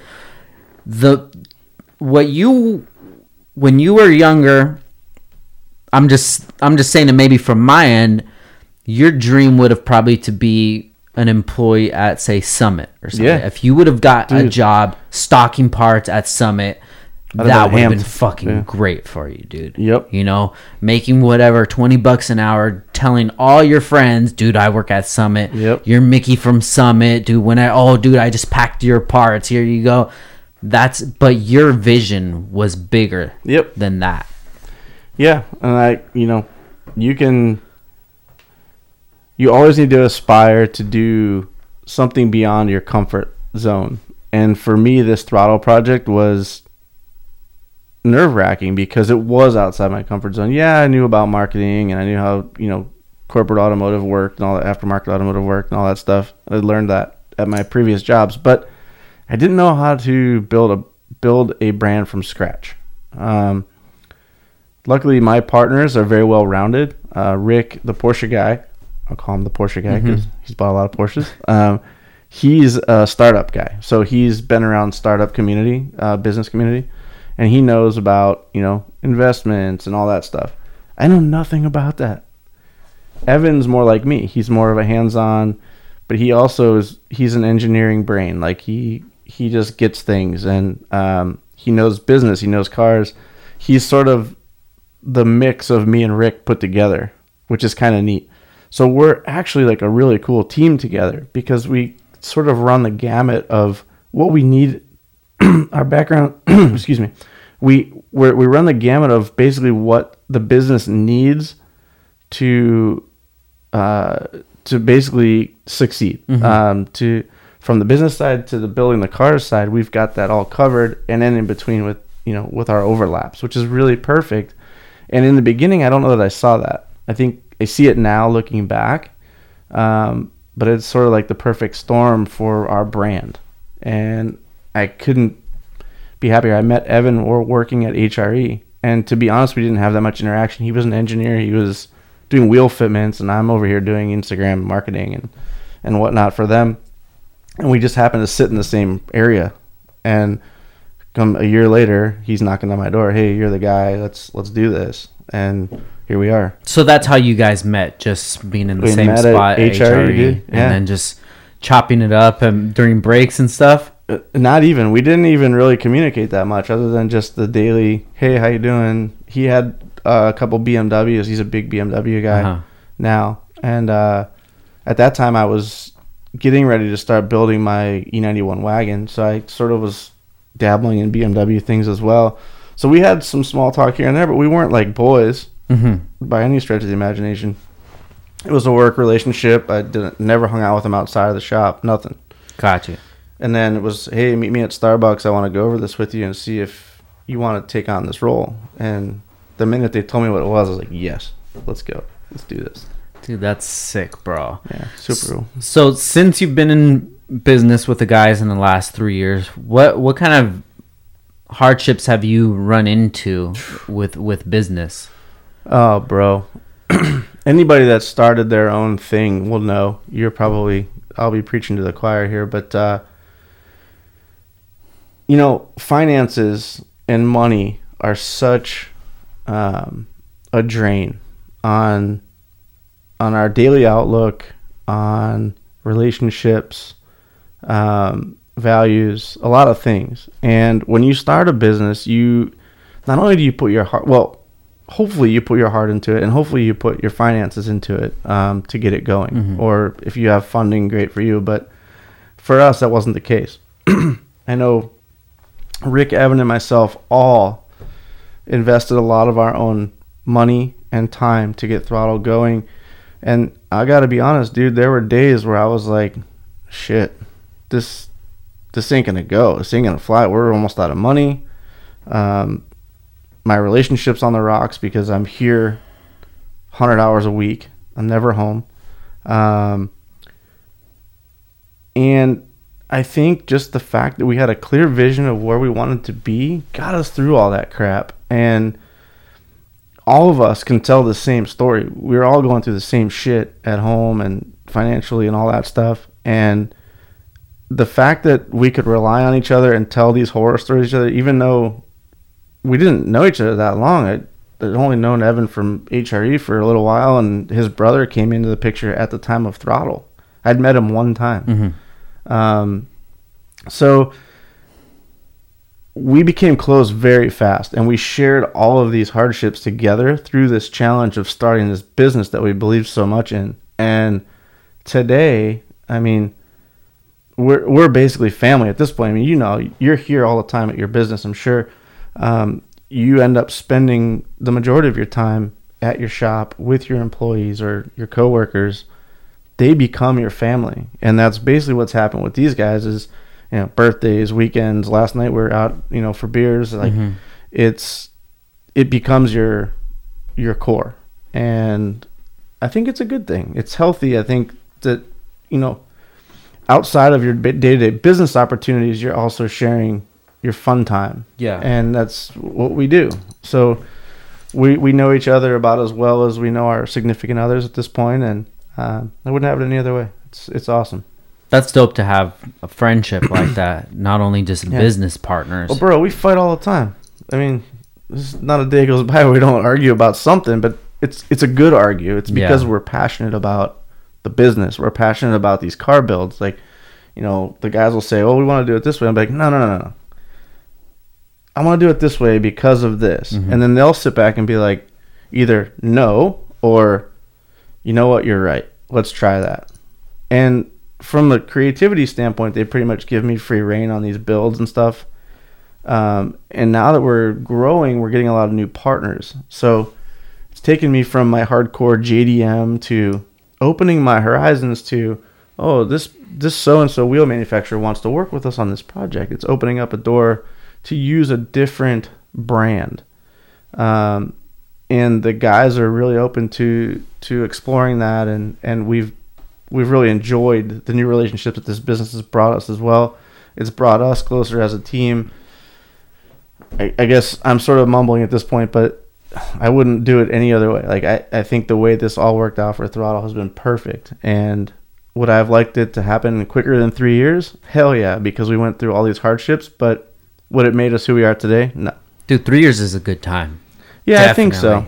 Definitely. It was just, you know, I can say, I don't want to say we've made it, but we're to a point now where the business is not costing us money every month. And that was what was kind of killing us. And that creates this strife between individuals. Like, money creates a lot of evil things. And when you're losing money every month, it's really hard to hold it together. Yeah. We did it. We got through it. We're now in the green, and we're making money.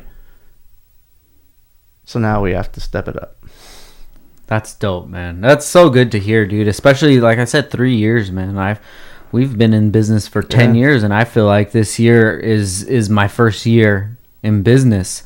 You know, I feel like I got to step it up. You know, every day I feel like I have to step it up. It's just...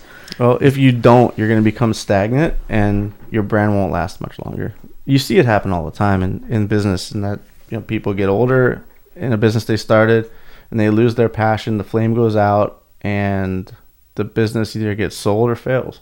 And I don't want to see that happen with Throttle, and I think we're all passionate enough and still early enough that, you know, we see a big future ahead. Definitely, man. I see it. I see it being a big part of the community for sure. So the business is going great. Relationships are going great. How do you manage to balance out your relationship with your girlfriend? Yeah, man. So what's rad about Courtney is I met her, as I mentioned earlier, while I worked at Falcon Tire. I was actually her boss, believe it or not. I actually hired her to be a spokesmodel for Falcon. There was a point in my career at Falcon where I actually had to fire her because my boss, Nick, we dated for a year without anybody knowing. And because I was her boss and in corporate America, that's a no-no. Yeah. You get in a lot of trouble for that. And Nick finally said to me, I remember the day like it was yesterday, hey, what's going on with you and Courtney? It was like midnight, and we're hanging banners at a racetrack. And I was like, what do you mean? And he's like, dude, I'm your homeboy. I can tell something's up. Yeah. What's going on? So I had to tell him. And he's like, at the end of the year, you're probably going to have to let her go. It's not cool, with human resources and all that stuff. And I was like, yeah, I know. And so, Courtney and I have been together since 2004. No shit. Yeah, we've been engaged for probably 8 years now. Wow. Neither of us are real huge on the whole marriage thing. So she wears a ring, and we're super happy. And I don't know that we'll ever get married, but it's neither here nor there at this point in our relationship. We love each other, and it's not going to change anything. So we just get on. And she's awesome. And the reason it works is because she's a car chick. If anybody that's listening to this watches the Throttle channel, you've seen an S14 sitting in our shop that actually belongs to her. It was built by myself and the Garage Boso guys, with her eye and her touch. And she just gets it. She's been in the community, the car community, for a long time. She understands that when I work long hours, it's not because I'm out at the bar or at the strip club late. It's because I'm at the shop working. And would I rather be at home with her? Hell yes. But the last 3 years, I've been paying my dues and working hard. And she's rad. She gets it. She gets down on me now and again, but I think that's normal. When you believe in something and you work hard to make it successful, there's things that suffer, and most times it's relationships with significant others. And I watched the Defiant Ones. Have you ever seen that? I don't think so. It's I believe it's on Showtime or HBO. It's about Dr. Dre and Jimmy Iovine. Okay. And it's a 4-part series. If you haven't watched it, go watch it. Especially being a business mind guy like you are, you'll appreciate it. There's a lot of brilliant things in there. But one thing I noticed across the board was the only person in that documentary, these are all wildly successful people. Every one of them has been married and divorced multiple times, except for Dr. Dre. He's been married to his chick forever. But most workaholic dudes that start a business or have a concept or idea that they want to see through to the end are not good at relationships, significant other type relationships. They're good at business relationships. But they're so focused on what they're doing that they lose sight of the fact that there's someone at home that loves them, that's waiting for them to come home every night because they want to be putting in the extra hours on the business. And that's really difficult. I've seen it in the last 3 years with Courtney and I. We've gotten through it, and it's only because she understands the end game, the vision that I have and the guys have for Throttle. So, we get through it, and she's awesome.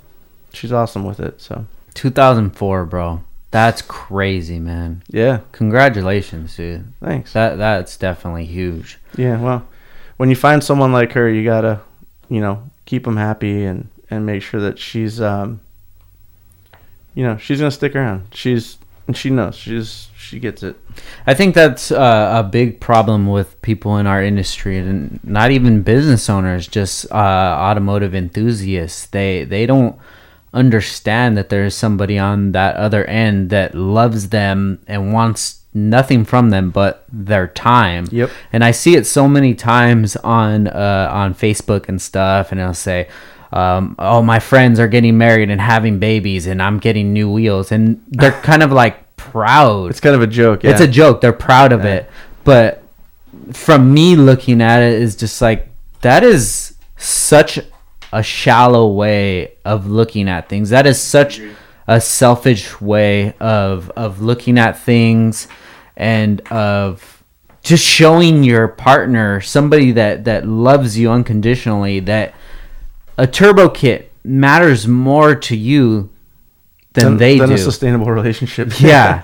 And then these people wonder why they can't have a girlfriend, a wife, a family. And in my younger days, of course, I would think the opposite. I mean, you know what? I don't have time for that. I want this. I want a supercharger. Mm-hmm. I want these parts. Which is all good stuff. But when you're home alone and your friends aren't answering the phone, and you have no one to share dinner with, share time with. You think of something funny, you have nobody to even tell that with. Right. Like, that's reality. Yeah, that's real life. These material objects that we have, ain't no turbo gonna fill that void. Never, dude. And I always say it. I say that money doesn't buy happiness, and I always get pushback on that.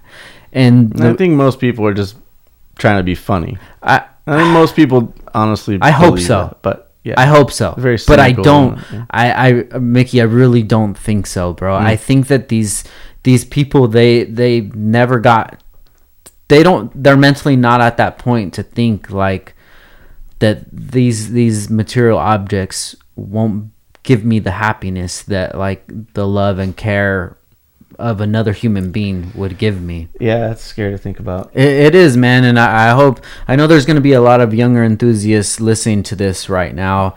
And I'm not telling you don't build your dreams and don't strive for the best, but just realize that life is about balance. Yeah. And as much of a balance as it is to make sure that your car is tuned so it doesn't blow up, you have to make sure you have that same balance showing to the people that actually care about you, not just a significant other, your parents, your brothers, your sisters, these people that want to have you in their life, to have you around, not because of your car was in a magazine, because they love you. And I see so many people that put these material things higher than people that actually care about them, and then they get upset like, oh well, this person didn't support me. Those people don't care about you, bro. No. These people are around, and just like you said earlier, when you didn't have anything to offer, when you were trying to create something from the ground up, those people that were hating you, hey, what's up, Mickey? How's it going? When you didn't work at Falcon anymore, when you didn't have the hookup for tires anymore, these people weren't around. Yep. And that is the majority of people. Yep. And I've gone through that so many times where as of late, within the last couple years, I've had to dial it down and just focus. Who's the core? Who are these people that are going to be around when I'm not around? When Downstar isn't around, you know? Downstar is it is me, but this is not everything that I am. Right. This is a large part of who I am. Before I'm the owner of Downstar, I'm my parents' son. Yep. You know? I'm my wife's husband. I'm my son's dad. Yep. And those things are things that are going to carry along way further than any of this stuff does, man. Yeah, no, for sure. I mean, some big corporate entity could come in and buy this out tomorrow, and then you're just Frank again. Just Frankie. And then little old Frankie. Where do all the people that want them free bolts go? Yeah, dude. And I've been able to decipher that a lot and see who are the real ones around. Judge of character is a good trait to have. Yeah, especially when you've seen so many characters that represent the opposite side. It makes it a lot easier to see a genuine person and see their intent. Yep. Yeah, I can agree with that wholeheartedly. As I said earlier, like I definitely have found out who my real friends are in the last couple of years. I don't mean friends. We have a lot of friends and we have a lot of industry friends, right? So it's a bit different. But it's amazing when you go out and do your own thing. The difference in interaction you have with people. I don't want to call people haters because I don't know that's necessarily hate. And I hate the whole haters love me mentality. Like I think it's really kind of cop out, but I don't know.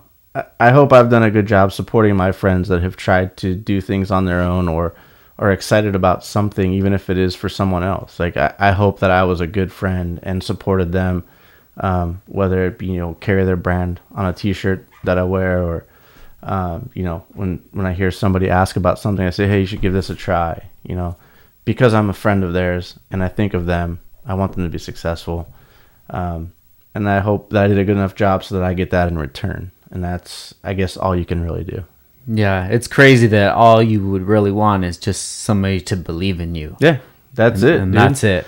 Yeah. I like feel so weird about getting help and anything physical, money, or anything from anybody that, like, I don't want any of that, dude. All I want is when this podcast comes out, just listen to it, dude. Just post it up.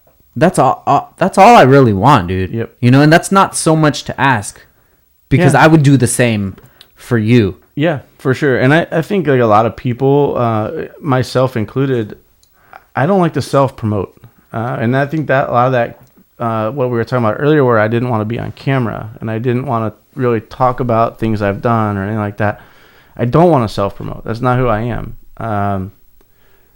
Doing Throttle and it being of my heart, something that I feel strongly about, it's imperative that I talk about Throttle and that I ask people to go watch our videos. That's very difficult for me. On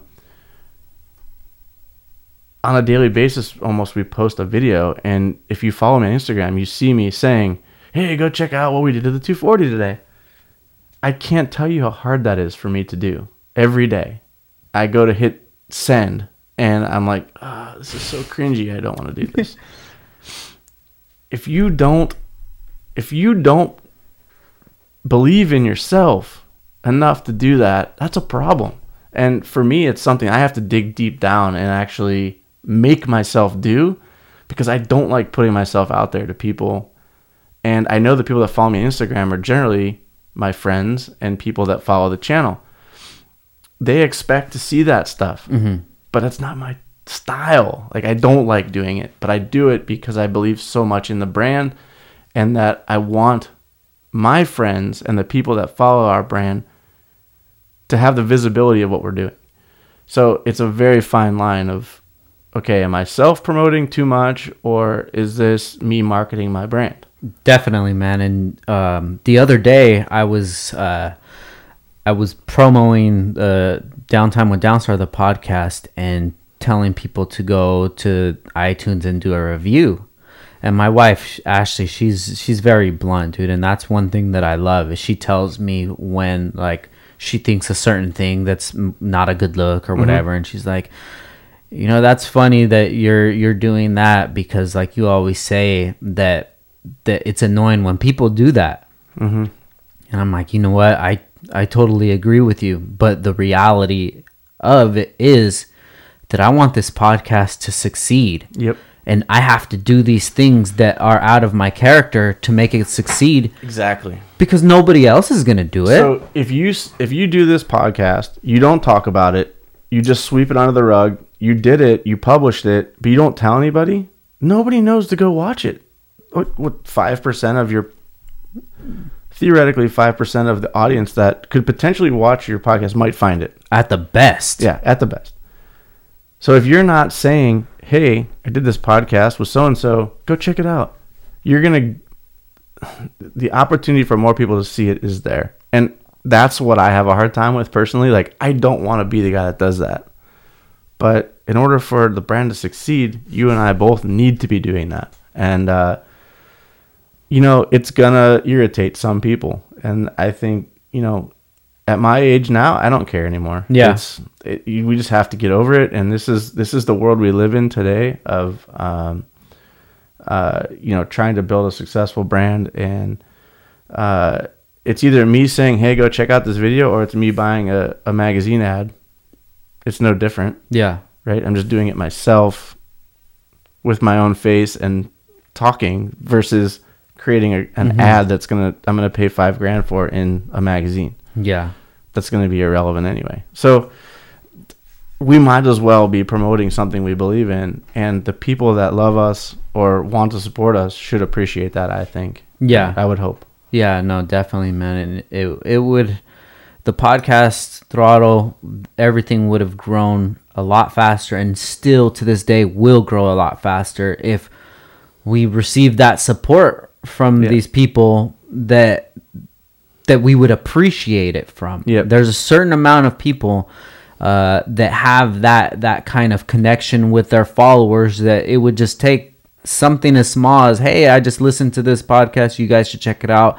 Not even being like a corny thing. You don't even have to say it was the best podcast you ever heard. Like a genuine response or something like that. But I listened to it. This is my homie. Go check it out. That's it, dude. But sometimes that's a little too much for people to do, and understandable. Like, you have your own thing going on. That's cool, man. Yeah. But when it comes down to the point where our paths have to cross again, I'm taking all of that into consideration. And when in the future, when there's a bigger opportunity that maybe me and you can work on, I take all of this into consideration. Yeah, for sure, you have to. Because it's like I said, man, you don't have to be doing this. You don't have to come down here, and you don't have to talk with me for this time and have this experience with me. Yep. And I appreciate that so much on more than just a business level. Yep. I think it was Joey Lee that said it. He said that I said the same thing. I appreciate you coming down. He says, I see you doing your thing, and I see you hustling, and this is me trying to be a part of it. Yeah. Exactly. Yeah. Because there's not that many people that are genuinely doing something besides for financial reasons. And I totally expect that from Joey. Yeah, Joey's a great dude, man, and I'm super excited to see what comes out of him, dude. He's a different breed, bro. Mm-hmm. Joey is the kind of guy that people are looking at, but Joey is not saying, "Hey, look at me." Yeah, for sure. I guarantee Joey can go away from Instagram, and then the day that he would come back, his thing would explode because he has that kind of personality. He's always been that person from the beginning that was genuine. Yep. This is me. I can agree with that. This is my opinion. This is what I'm doing. If you guys appreciate it, thank you. If you don't, that's cool, because this is my thing. This is what I'm doing, and a lot of people don't have those balls to do that. He's been doing his thing and believes in what he's doing for a long, long time. Yeah, dude. And shout out to Joey, man. That's dope. For sure. And just to even have somebody like that to come down, and somebody that I've looked up to ever since I got into the industry, and now we've built a relationship together. Yep. And for him to believe in what I'm doing, to be part of it, like that, it just makes me feel good. Like this has the possibility of being what I see in my head. Yeah. What I see it being. Yep. Yeah, it's always good to have guys like him, supporting and reciprocating the love that you've given him. Yeah. So speaking with working with guys, how did you and TJ Hunt manage to gain a relationship or even cross paths? So this is actually a really funny story, and I actually didn't like TJ, believe it or not. When we first started Throttle, we were about a year in, and being in San Diego, my partner Evan was like, "Hey, there's this YouTuber down here in San Diego called TJ Hunt. I've got a phone call set up with him for Wednesday night at 6:30, whatever. Can you be on the call? We're going to do a Skype." I said, "Yeah, sure, no problem." So, I set up my laptop. We get on the phone call with this kid, and he's, at the time, I think he's 22, 21. And I think at the time he had about 500,000 subscribers on YouTube, about the size Throttle is at the moment, which back then was very large. Huge. This is 2.5 years ago. We get on the call, and we're telling him what Throttle is. He was vaguely aware of us.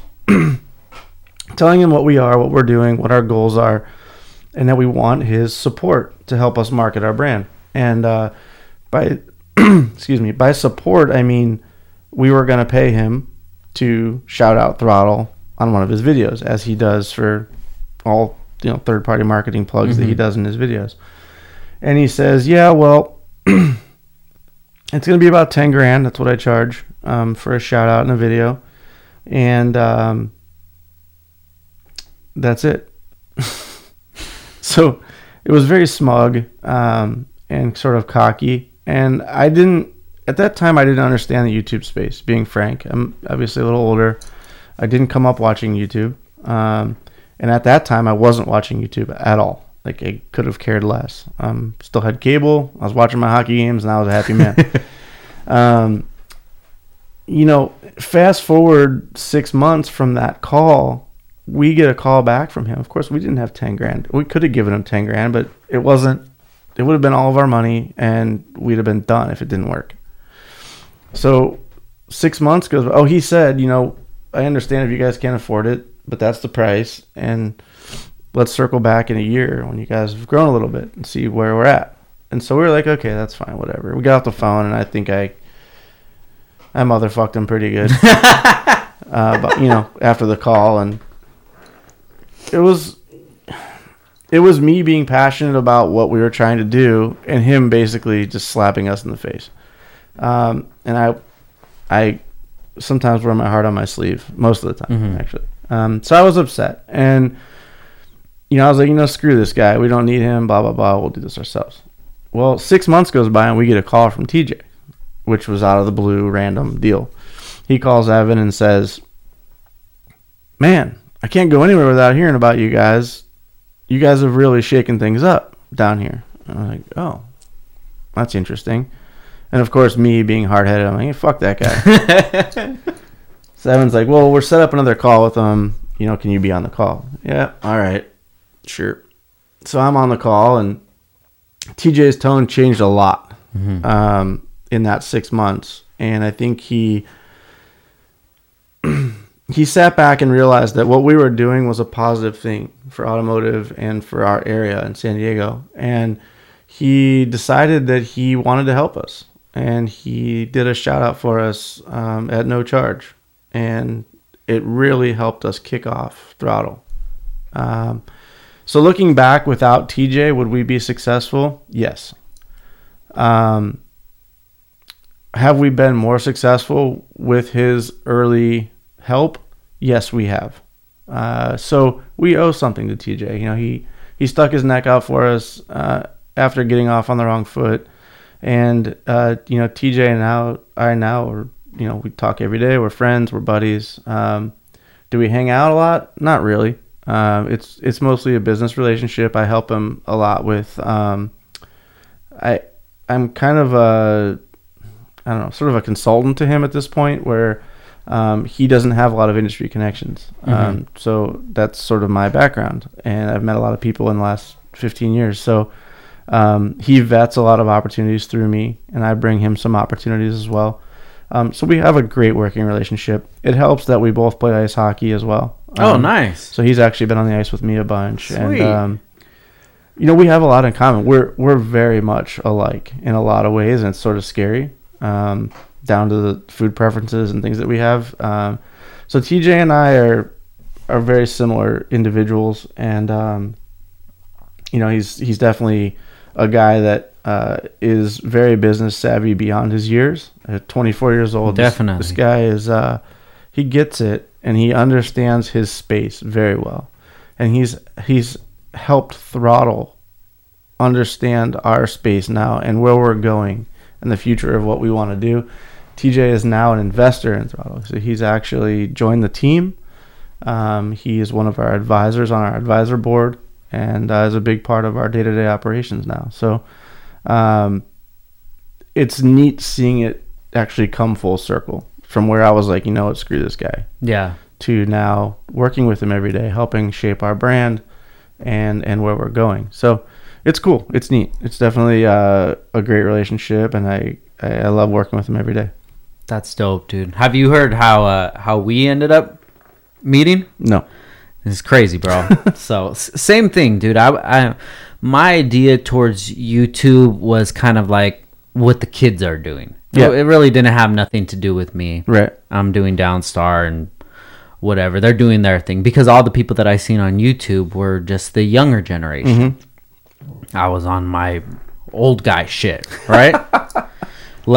Lesson number 1, old dudes, get out of that shit. Yeah. Times change, and you have to change with the time. And that doesn't mean try to be young and be somebody you're not. Be you, but just be cognizant of what's going on with the younger generation, because without the YouTube space, which I had totally turned my nose up to, Throttle would not be where it is today. 100%, dude. And then I started getting a little more into YouTube, understanding what it was, and appreciating what those guys were bringing to the table. Right. So I'm always fluid in my thoughts and my ideas of things, because I understand times change and the game is different. Right. No matter what you're into, everything is always going to change and evolve.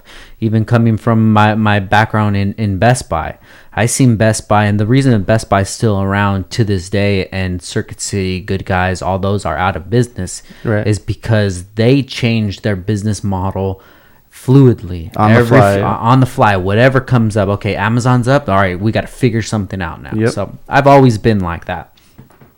So then I get a DM one day, and someone's like, "Hey Frank, congratulations for being on TJ Hunt's video." And I'm just, and not like a dick, but I'm just like, "Oh, who's that?" And he shoots me the link, so I check it out, and the YouTube video, we have it embedded in our website now, and it's TJ holding up like a bolt in the air.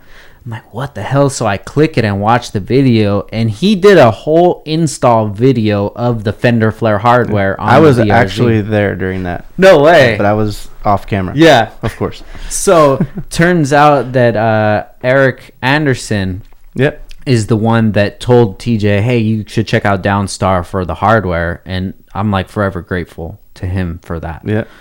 So I watched the video, then I see his subs, and it was like 600K at that time. And I had already known that 600K is not something to laugh about. You know, anything over 100 is these people are taking it seriously. And I know that shout out is not something that comes for free. Right. Like you said, $10,000 or whatever it is, right? So I watched this video, watched the install, see some of the comments. I get a couple more messages. I'm like, damn, that's fucking crazy. This dude didn't have to do this. Yeah, he did it because he wanted to. So I looked up on our database, looked up the order, found his number. I said, fuck it. He told me this story. Gave him a call. I said, fuck it. Gave him a call. Hey, man, speak to TJ. Oh, this is, hey, TJ, what's up, man? This is Frank from Downstar the Hardware. You know what, man? I really appreciate you doing that video for us. You didn't have to do that, man. Anything you need from here on now, just hit me up. This is my personal line. All right, cool, man, whatever. Sure enough, he hit me up, took care of him, and ever since then we've been working together. Flowing, And that's, like I said, one of those times where you get that little alley-oop, and I could have been a dick about it. I could have been like, I don't know who that kid is. This YouTube shit, I don't know what that is, you know. But me being savvy, me being understanding the community as a whole, not just the elite guys, not just the OGs.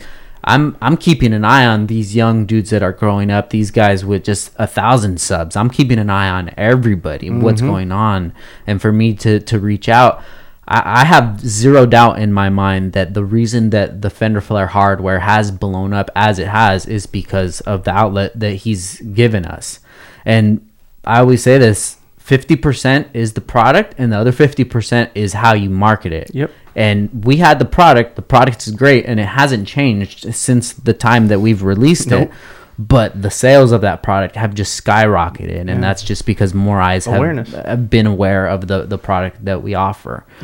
And that's just another lesson to people, guys. Is like your pride and your ego can get you or hold you from getting to the next level, or at least making the relationships. I've a couple of my past work experiences, I've been in marketing teams that had, no offense to the guys, just older dudes, and they're stuck in their ways, and they didn't want to hear anything other than what they knew, and because what they knew worked. Well, guess what? It worked 10 years ago. Doesn't work today. And you see it more often than not, but a lot of times, especially in corporate America, these guys are tenured, and they're not going anywhere.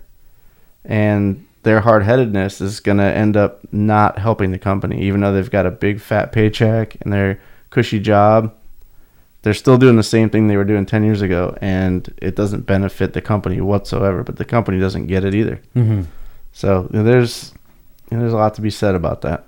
Yeah, definitely, man. It's those opportunities, you got to take them, no matter how scary they are, no matter how uncomfortable. Like just calling some random dude and just hoping he's like. I remember that day. Actually, really? Because I remember him saying, "Oh, Frank from Downstar just called me and said that whenever we needed something, just hit him up, and he would make sure that it got shipped out quickly, and they look after us pretty well." And I was like, "Oh, cool." And it's been a slippery slope since then. We've just been jamming. Yeah.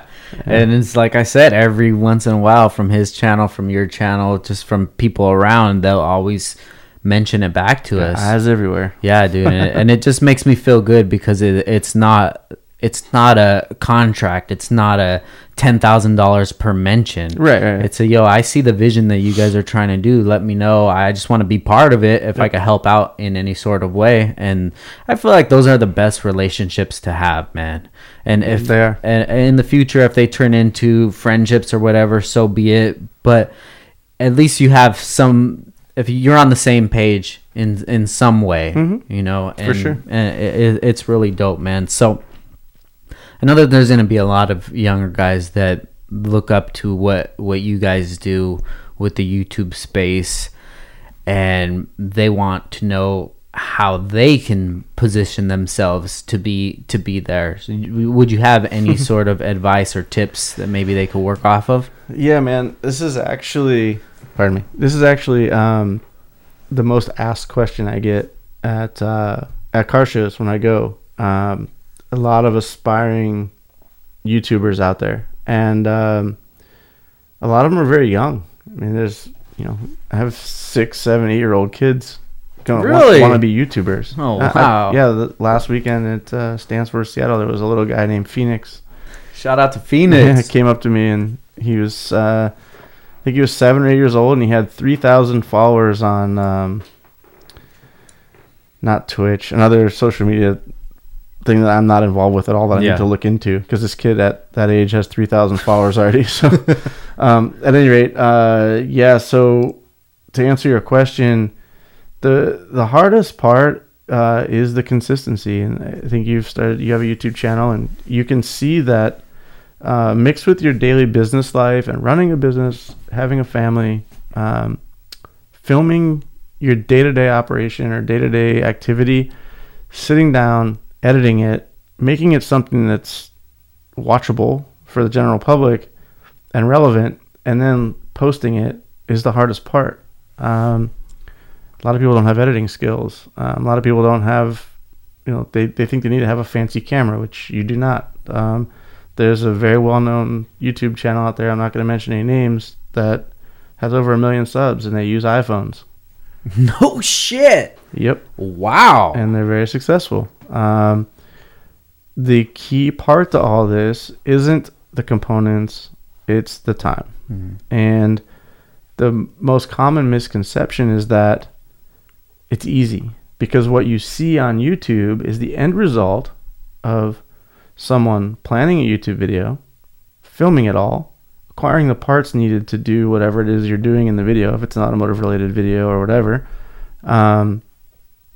downloading all that footage, editing it into something that's digestible by your viewing people, and then launching it. So there's a lot that goes into it that you don't see. You just see this end result video that's up on YouTube, but you don't realize that there was hours put into that. So the hardest part is being consistent. So if you aspire to be a YouTuber, I would say focus on your consistency. And I think you and I have had this discussion many times. The more consistent you are, the more people get used to seeing your name pop up as a, when your videos come up on their screen, and they more anticipate it coming up and going to watch it. So consistency is king in the YouTube world. If you can be consistent, you will be successful. It's a full-time job. Yeah. And I don't think a lot of people realize how much time goes into it. It will be your full-time job. So you have to know that going in. Now, who does your guys' editing? Yeah, so we've been fortunate in that we found a young automotive enthusiast out of school who has schooling in editing,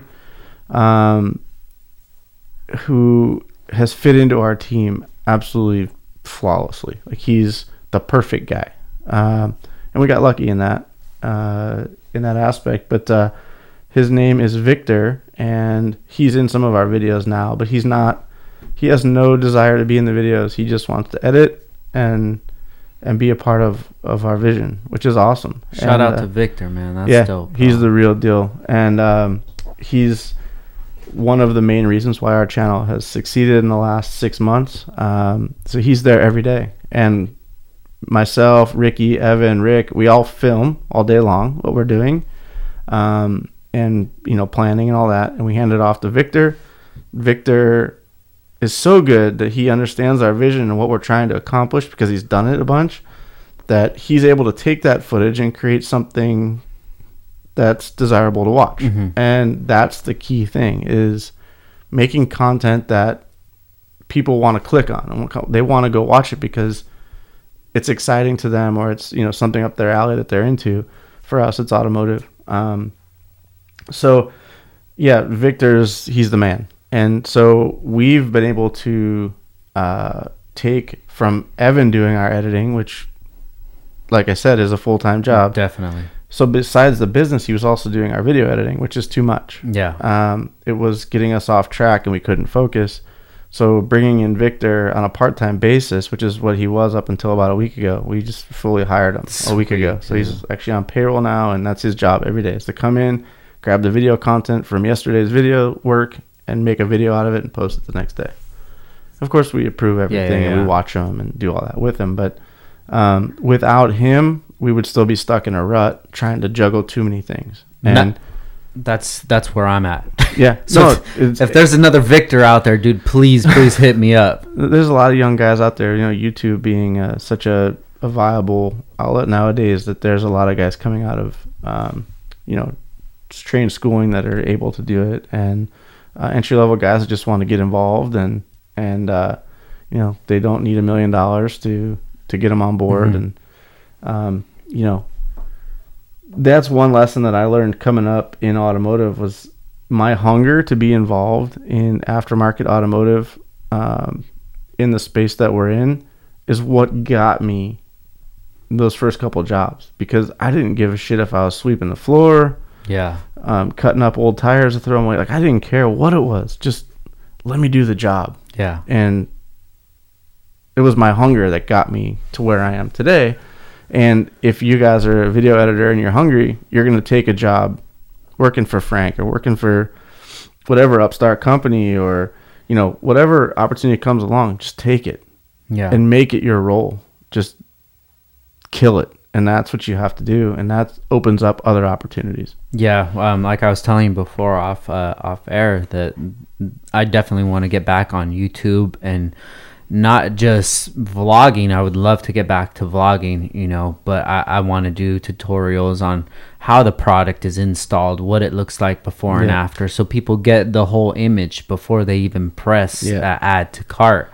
There's definitely a market for that. Definitely, man. I want to put the podcast, I want to put that on YouTube, and I'm definitely looking for somebody like that you explained, Victor, and somebody who understands the vision and understands what we bring to the table. Yeah. And this ain't a get rich quick scheme. Definitely. You gotta come in here, work hard, do your thing, and opportunities come about. Yeah, and we definitely have the opportunities. We do so much cool stuff all the time, going to shows, doing this, and that will be part of your job. Yeah. But if you come in here expecting to make certain amount of money, or coming with demands before you even prove yourself, that's what really turns me off a lot. That's the wrong approach. Yeah, definitely.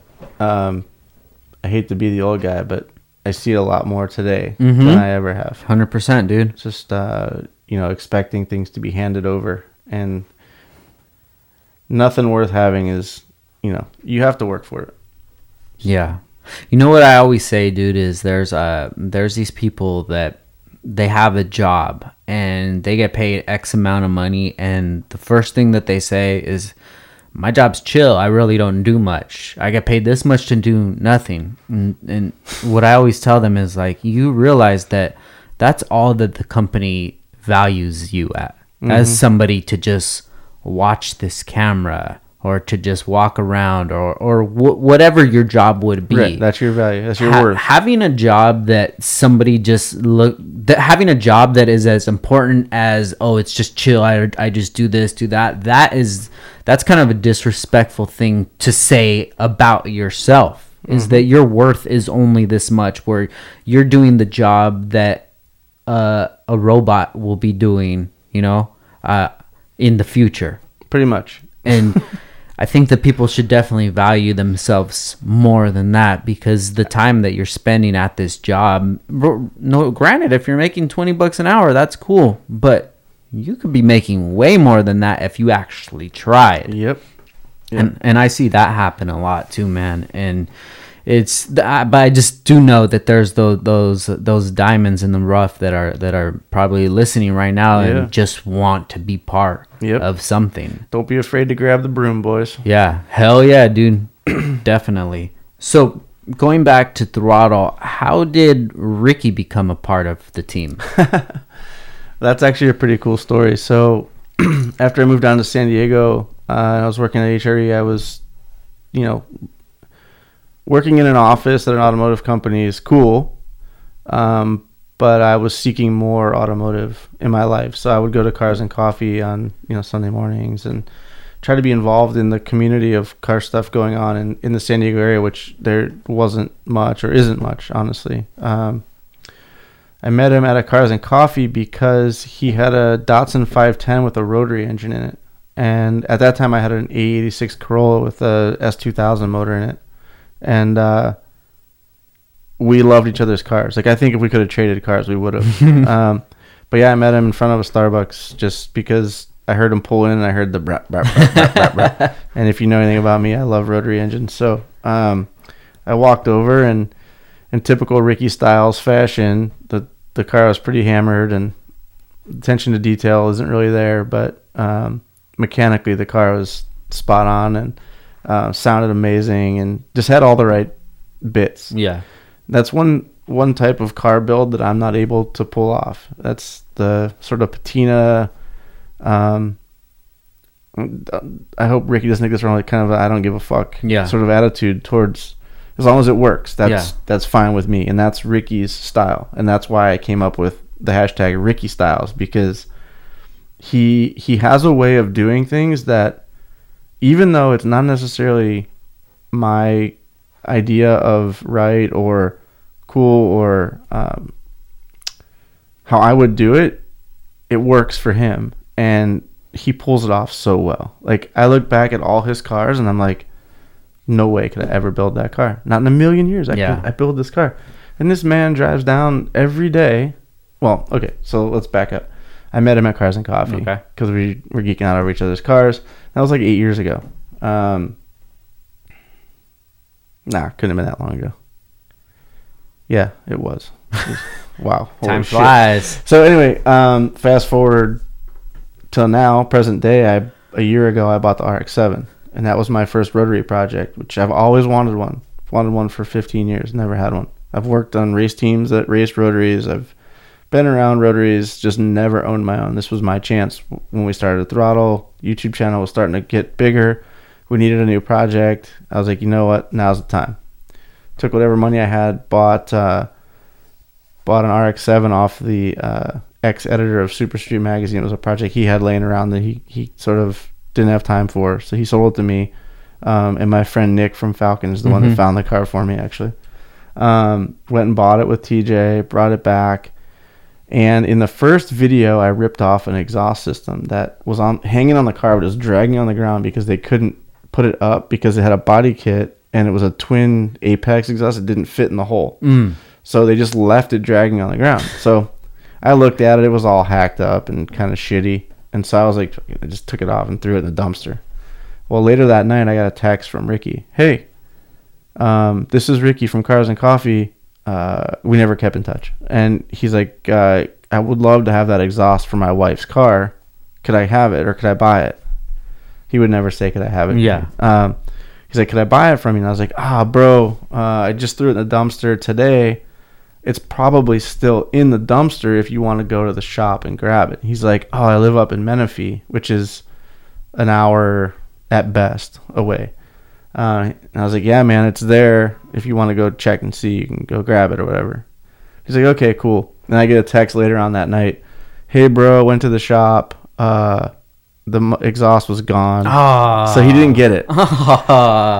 So that like sort of spawned our conversation back and forth via DM. Like, you know, what are you doing with the RX-7 now? Blah, blah, blah. We're talking. And he's just a really like salt of the earth guy. Like, one of the most genuine people I've ever met in my life. And I didn't pick up on it right away. When I first met him, we hit it off. But like now it's you know, day to day, every day we talk, and you know, our families hang out, and it's much more than just a car guy friendship. So yeah, that's how Ricky sort of got input into Throttle, is that because of his background in rotaries and our friendship, I started bringing him in to help with the RX-7 because he wanted to.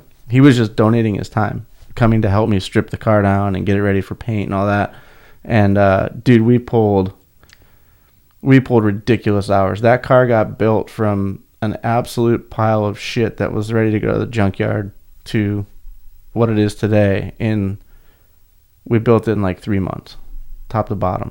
And without his help, it couldn't have been done. There's no way. So after the car was built, he hung around helping me with some of the other projects. And then finally, we made him an offer to bring him on the team, like not full time, but you know, 4 hours a day or whatever he has available, because he has a full-time job as well. Mm-hmm. So Throttle is not even his bread and butter. That's just something he does for fun, and we pay him to be there.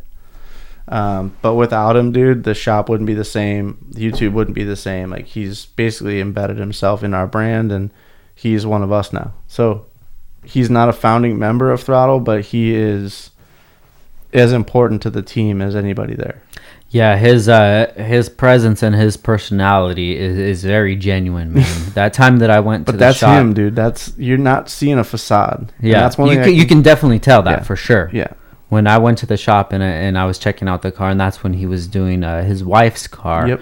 And we just did a bunch of random color of hardware around. He was super appreciative, very nice guy, and somebody down to earth that he's awesome. Was able just to talk to him and have a good conversation that didn't have to do with parts or cars or cloud or anything like that. It was just a normal guy. Yep. And I don't know if that comes more with older age. Yeah, he's in between your age and my age. Yeah, so I think that... He's been around, and I think the guys that have been in the scene for a long time have sort of this calmness about them, and they don't get too wound up about things, just sort of get it, I guess. I don't really know how to explain it, but he's definitely one of those guys. Yeah. He's very genuine, and man, he's like a brother to me at this point. We're together every day and building cool shit, and we'd have it no other way. That's awesome, bro. Dude, congratulations for everything, Mickey. For real, dude. Thanks, man.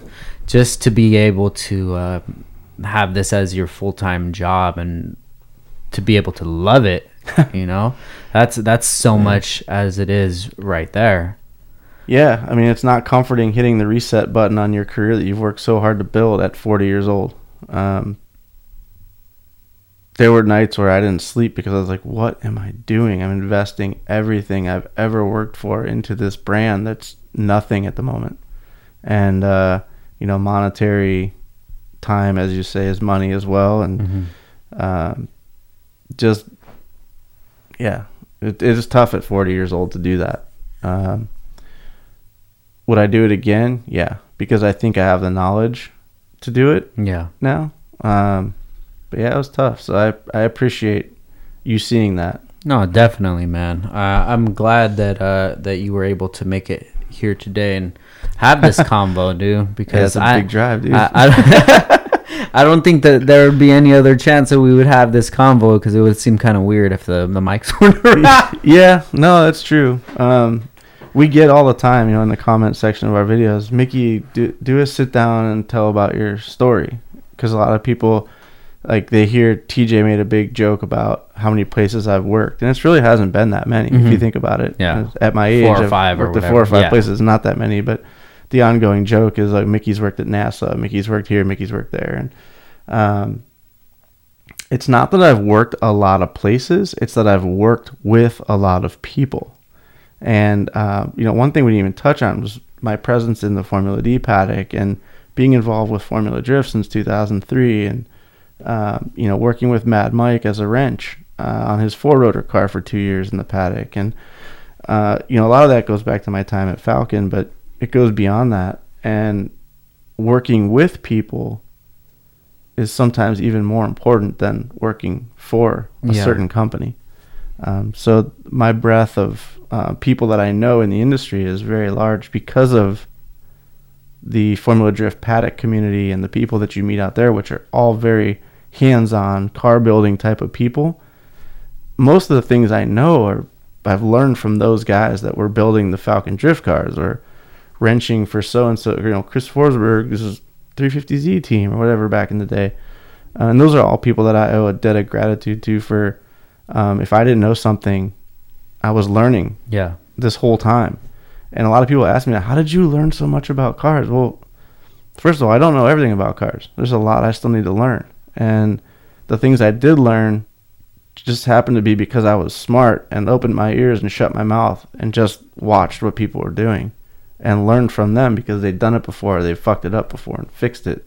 And they could give me those shortcuts. And I was just in the right places at the right time and paying attention. And it's really important to do that.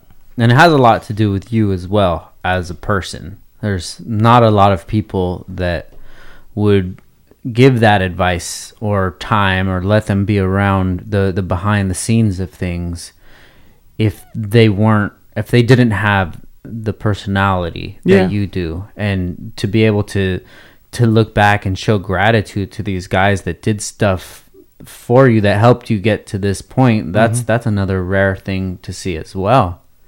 And that's a really attractive quality to have, and not just a business or business partner or whatever, but just in an actual another human being, someone to understand that they're not the best and they're still learning and they're on their journey. And you see a lot of guys nowadays that they feel superior to everybody, that they know everything. And when I see somebody like that, I see somebody that they've plateaued. You're done where you're at right here because you've stopped learning. Yeah, there's a tendency to get stuck in your ways. I think we're all, susceptible to that. It's how you shake that off and continue to learn and grow. And it goes back to the whole YouTube thing. Like, I shut that off, right? Like, what was I thinking? Yeah. Why? And that was a huge lesson in my life. It was like, don't shut off the youth. Don't shut off technology that you don't understand. Figure it out. You're smart. Figure it out, dude. Yeah. Because everybody else is going to figure it out if you don't. So, I guess the biggest lesson to take away from all this is something that was said to me all the time is, you have 2 ears and one mouth. Use them accordingly. And I sort of live my life by that now. It took me a long time to sort of see the light about that saying. Yeah. But it's true. If you listen to what people say, if they're the right people, it's usually really good information or advice. So surrounding yourself with good people and listening is very important. Dope, man. Those are definitely good advice to give. And I always tell people, a smart man learns from their mistakes, but a wise man learns from the mistakes of others. And I have no problem telling the mistakes that I've learned because it's got me to this point, and to today, right now where I'm at, I wouldn't change it for anything. If you're not making mistakes, you're not trying hard enough. Definitely, man. And before I make this mistake by closing out the podcast, we have to talk about that EG, bro. Are people going to be 2 hours in? I don't know. Hell yeah, dude. Bro, I've done podcasts that are 3 hours in. Oh, my God. People are asking for more, dude. So you got the time.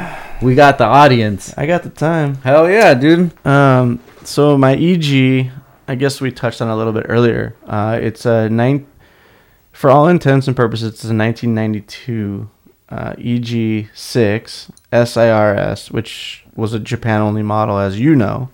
SIRS model, from my understanding, was limited to 3,000 cars, only distributed in Japan. What made it special? was basically just add-on bits from the factory, from Honda optional parts. It was a leather steering wheel, leather wrap, shift knob and boot. That was one piece. The door stickers that everybody overuses nowadays, the ones that say dual overhead cam VTEC, real it's big. Like it's at the front of the door. Yeah. Those are SIRS only decals. And all the ones you see on cars today are misused. And I took them off. Yeah. I've bought 3 sets of those No decals. Shit. Dude, I would put them back on this day if I had So the only cars that came with those were SIRS model. And there's a couple other bits. The first Honda... keyless remote was on the SIRS model. That was 1992. If infrared. I'm not mistaken, the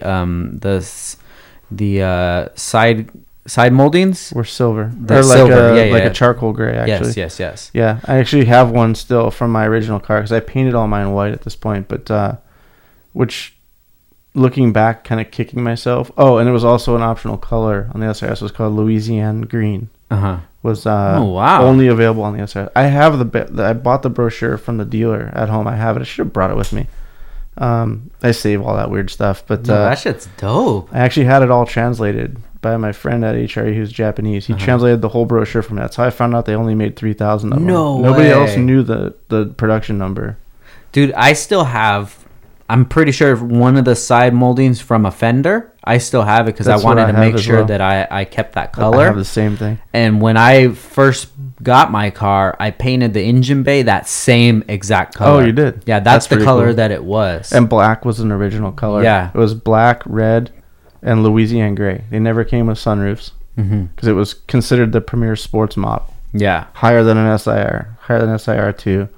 SIRS was like the premium sports package you could get, and that's with the Momo steering wheel that's like wrapped all the way around. If you go on Speed Hunters, if you Google the man who restored a Honda, there will be an article about my car that'll pop up on Speed Hunters, and it goes through all that in the article. It shows you all the parts. I've collected every part from the SIRS except for the single piece leather shift knob and boot. I cannot find one anywhere in the world. Yeah, mine did. I've been looking for 10 years. Mine had a Razzo. Yeah. Yeah, it was a Razzo shift knob. Funny story about my car and how I obtained it was while I was working at Falcon. We had a partner in a JDM import company that was helping us get parts for the drift cars, and he became a friend of mine. And I went to his shop to drop something off one day, and he was importing JDM parts to resell. Well, he imported a whole car, an EG, and he stripped it down, sold all the bits. You know, all the guys wanted all the special EG6 parts from Japan. So he would sell all that stuff. So he just had a shell thing that he couldn't sell because he sold the motor, the drivetrain, the glass, everything. And I look over, and I'm getting ready to leave, and I see this car sitting in the corner of his lot, and it's all covered in shit. And what's going on with that shell over there? He goes, it's worthless. I'm sending it off to the scrap heap. No shit. Yeah. And I said, really? Can I look at it? He goes, yeah, go ahead, have a look. And I'm broke, dude. Yeah, it's broke as shit. I just started at Falcon. So I go over and look at it, and it's got a big dent in the rear hatch trunk is all dented in. And I noticed the moldings and the SIRS badging on it. And I vaguely knew that it was like a special model, but I didn't know why. Like at that time, I never did any research. But I loved those cars. I wanted an EG since they were new. And I couldn't afford it when they were new because they were at the dealer at that time. And so a couple of days goes by. I hit him up. I'm like, hey, did you get rid of that EG? He's like, no, I still got it here. I was like, can I buy it? And he's like, well, you can't register it or anything. It's, it was brought in for parts. I was like, okay, that's not a big deal. I'm going to build a race car out of it anyway. And he goes, yeah, I need a set of tires. I just bought a SUV. I need some 22s. Can you swap me some tires for it? I was like, sure thing. So I bought the tires, delivered them to him with the trailer, grabbed the car, and took it home with me. Well, it sat under a car cover in my carport for 8 years untouched. I didn't have any money to do anything with it. And I was working too much. At Falcon, I was traveling majority of the weekends out of the year. We were on the road and stuff, doing events and things. So finally, when I got around to working on the car, I put it together. I painted it some blue color, and I didn't really follow the rules of the road, so to speak, with the SIRS mentality, like keeping it original and all that. And I got it done, and I looked back at it, and I'm like, man, because I didn't have the budget that I wanted to spend on the car, I kind of cut some corners. So I'm going to go back and redo this thing. So I stripped it all back down to bare metal again. Took it to the Premier Body Shop in San Diego. I spent about $18,000 restoring the car. Painting and everything. It was on a rotisserie, fully. Wow. Everything resprayed. And I picked a white color, which, as I said earlier, that was never available in white. But all my cars that I build are typically white. I love white cars. And so I put white on it. I painted all the moldings. I painted the drip rails and all that stuff. And looking back, would I have done it differently? Maybe. I think I might have kept it one of the original 3 colors just for history's sake. But at the end of the day, it's my car, and I wanted it to be somewhat custom. So to me, it doesn't hurt the value of the car. I mean, at the end of the day, it's an EG. Is it really valuable? Yeah. Probably not. It's valuable to me. And that's my outlook. So when I built it, I put all Mugen parts. I love Mugen stuff because it's very OE. Fitment is very good. It's not overly loud and obnoxious when you speak of the exhaust and headers and stuff like that. So for me, it was like the perfect add-on bits to make the car different, but still very valuable to me and cool looking. It's the Mugen stuff. So basically threw everything Mugen at it. Stock engine. I wanted to keep the stock engine harness and stuff looking very similar. So when you open the hood, it almost looked like a catalog car. Yeah. That was the idea. And it was funny because I got the car done, and I was very anti-forum and stuff at that time. I wasn't looking at anybody else's builds when I built it. I just holed myself up in the garage and put this thing together. And actually, about that time is when I found your car, because I was searching for parts for an SIRS. I punched in SIRS into Google, and a story about your car came up. And that's how I first found out about you, your brand, and your car. Really? Yeah, because of the SIRS. What year was this? It had to have been somewhere around 2000. If I were to guess, I'd say 2012 or 13. Okay, got you. Your car had already been done. Yeah, it could have been the S3 feature. Maybe. That was on it. It was something online, because I remember being like, oh shit, this guy's in Cali too. Cool, I can't wait to meet him and talk SIRS, because I was the only one I knew that had one in the States. Yeah. And I was searching for information. I wanted to know more about these cars. I knew there was a lot more stuff to know, and I didn't know it all. So, at any rate, yeah, I just continued on with the build, and it is the way it sits now. And the reason I have those oddball wheels on it, the full face wheel, is because while I was working at HRE, we were doing a vintage line. And that was part of the line that Patrick and I, the other marketing guy, wanted to develop, was a vintage line, utilizing the heritage of Hayashi Racing as a what do you call it? As a sort of a catalyst to the line. So going back and looking at the heritage of that brand and bringing those styles up to speed with modern fitment and styling. Mm-hmm.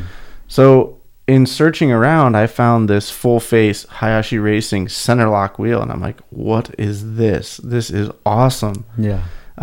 It's from 1984, and it was created for the Toyota Corolla when it first came out, the rear wheel drive Corolla that I actually had one of. Mm-hmm. And so I found these wheels brand new in the box, new old stock from 1984. Mind you, this is 2012. So I was like, okay, cool. I'm buying these wheels so I can bring them to HRE, show them to them. We can design the 20-inch versions or 18 to 20s that are going to go on Porsches and stuff like that. So I bought it as a model for them to use to build off of to recreate that wheel. And then I stripped it, powder coated it, and made it for my car, basically. So I put the Type R suspension on the car, so I had 4-on-114, which is what a Corolla is. So the adapters bolt on, so that's how I was able to get the center locks on it and all that stuff. So it's a really neat story, because I basically reached into HRE's history of Hayashi Racing to find these wheels, and then put them on my car when I restored it, which was, to me, it means a lot. Yeah, so definitely. Those wheels will probably never come off that car. The fact that I actually have 2 sets of them now. Somebody reached out to me online and said, hey, I've got a set of these wheels still brand new in the box, but they're missing the center lock adapters. You're the only person I know that owns a set of these adapters. Would you want the wheels? And I said, well, how much are you asking? He's like, dude, throw me $300. They're yours. They're brand new in the box. So I have 2 sets of them. Dude. I have an original set in the silver with all the cool stickers and everything, and then I have my refurbished set that I did. Sweet, dude. So they're not worth anything to anybody else. To me, it's more history of HRE and me being a part of that project and restoring the car, and it all just sort of makes sense for me. If I were to sell the car, it's probably the first thing someone would take off of it. But it's okay. It has its own look, dude. Your car definitely does have its own look. Yeah, love it or hate it. It's definitely one that I get a lot of comments on the car, but I don't know if people like it or not. Like it is what it is, and I really don't care. You know, I built it for me, and I love it. So, we never talked about the Fluoro Yellow hit on all my cars. I was just gonna say that. What made you pick that highlighter color that's an accent on the car? It's funny because it goes back to. Oh shit, you got the kicks on. Well, so here's the thing. That all goes back to my running days. And when I was a runner, cross country and track, my parents would come watch me run. And a lot of times in cross country, as you know, you run through the woods and you're far away from where the people are watching. There was this one pair of Nike running shoes that was fluorescent yellow, or Volt, as it's called. I got those shoes numerous years in a row because it made it easy for my mom to find me when I was running because I was the only one that had them, and they're super bright and she could see it from across the field.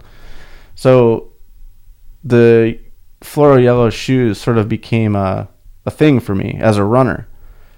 So then when I started building cars for myself, I was like, well, how can I tie this into my personality? Like, what would someone think about if they saw this car? And that was what came to mind was, the Fluoro sneakers or running shoes. So I integrated the Volt color into my project cars, which, as I mentioned earlier, are mostly always white. So it's almost always white and fluoro with like a gray or a blue, which are a couple of my other favorite colors. And so that's where that all came from. And so I just sort of carried over onto all my builds. Dude, that's funny. When I was doing pre-production yesterday, I was going through your Instagram just thinking of like topics and stuff. And dude, as far as I could scroll, 2012 or whatever, you keep seeing that color pop up. Yeah. And I seen that picture where you had like the whole outfit on. Yeah. It was the whole Volt color outfit on. And I was like, damn. It's old. That's tight, dude. That's really cool that your build has a story to it. Yeah. And I would definitely recommend people going that route, as opposed to just doing what is in at the time. What's the trend? What are the popular dudes doing? Because trends and all of that stuff change over time, and it's better to have a car that tells a story. Well, it's no different than your gray EG out there with the graffitied engine bay and stuff. That all, it could mean nothing to me. But to you, that's the heart and soul of that build, like, because that means something to you, whether it be your past or, you used to be a graffiti. I don't know what the correlation is there, but like, to you, that means a lot. Yeah. And that's what the fluoro and white means to me, is a lot. It means nothing to you.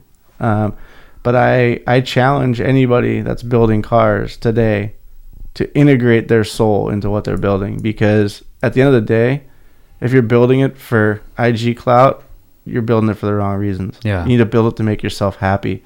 That when you get in it, it's an extension of you and what you're about. And that's why I do that to my cars, because I want people to see it and to see it as a big Mickey. That's Mickey. That's what he's about. That's his shit. Boom. People see those cars and apparently they know it's mine. That's cool. Like, to me, you're winning. I've talked about this before, man. Is cars, they're inanimate objects, materialistic and so on, but they have a life as well. That EG that's in the garage now, it's gonna live on from here until the final day when it goes to the junkyard or what have you, becomes scrap, and then those particles still become something else. Until that they're in their final resting place, that car is gonna live on past me. Yep. So one thing with that, guys, this is the Heavy in the Streets EG, the gray one with the graffiti and stuff. That car belonged to Ryan Hegner, the CEO of Eibach. I didn't know that. Yeah, dude. So back in the day, Ryan had that EG. It was a red EG, and that was when he was in the midst of it, going to meets and doing things like that. People back in the day, they remember him for that car. I didn't know. Crazy, that. right? Yeah, I recall the car. So then from there, it ended up going to Gil at Circuit Hero. Okay. So this was back in 2011, 2012, somewhere around there. That car actually ended up getting cover of Honda Tuning. It was that gray color. It was a K-swap, and can't remember that much more off. It had like ASE parts on it. Looked really good. I remember seeing that car at an Eibach or whatever, because you know you're in it, so you see, okay, that's the new Circuit Hero build or whatever. Yep.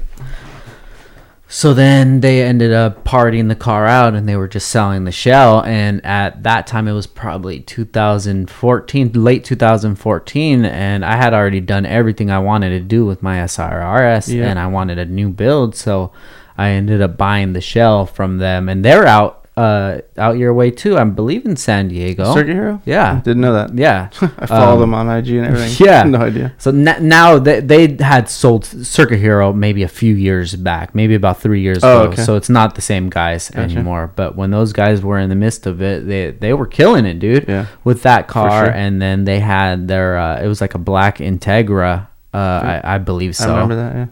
So the Circuit Hero guys.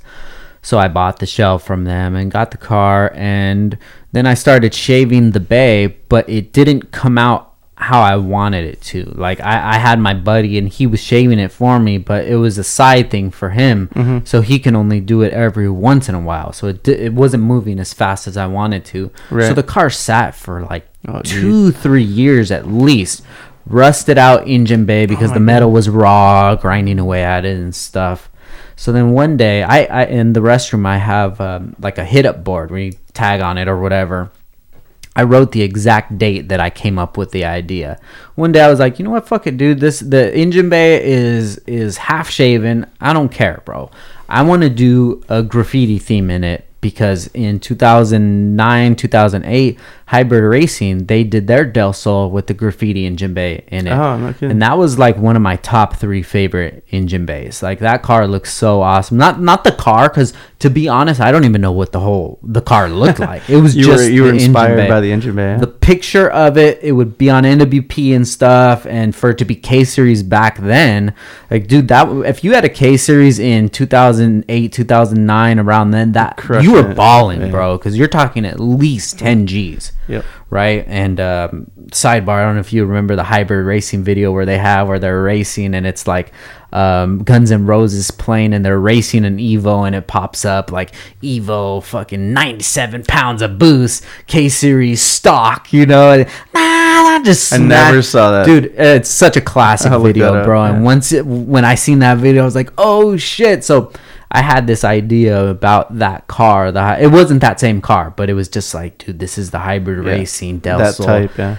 So I always fell in love with that engine bay. So I'm like, cool, I'm going to do it like that, because that's going to cover any imperfections, anything that's not shaved or whatever. So be it. Like, graffiti isn't meant to look perfect and nice, just like the back wall right here. It's not meant to look it's meant to look raw. And that just goes from, you know, my past, my culture, just the things that I've grown up with. And then once I did that, I just thought, like, you know what, fuck it, dude, I have so many parts left over. This car is gonna be my fun build. The SIRS, I did the bad thing of building it for shows and trying to be perfect and trying to be in magazines and shit, you know, and that stuff, in hindsight, it wasn't the best idea that I should have done it for, because that car's went through like so many different changes, you know, all kinds of iterations. When I got this car, I did the engine bay, and I'm like, okay, what can I do next? Boom, Lambo doors. Ever since Fast and Furious came out, I always wanted Lambo doors.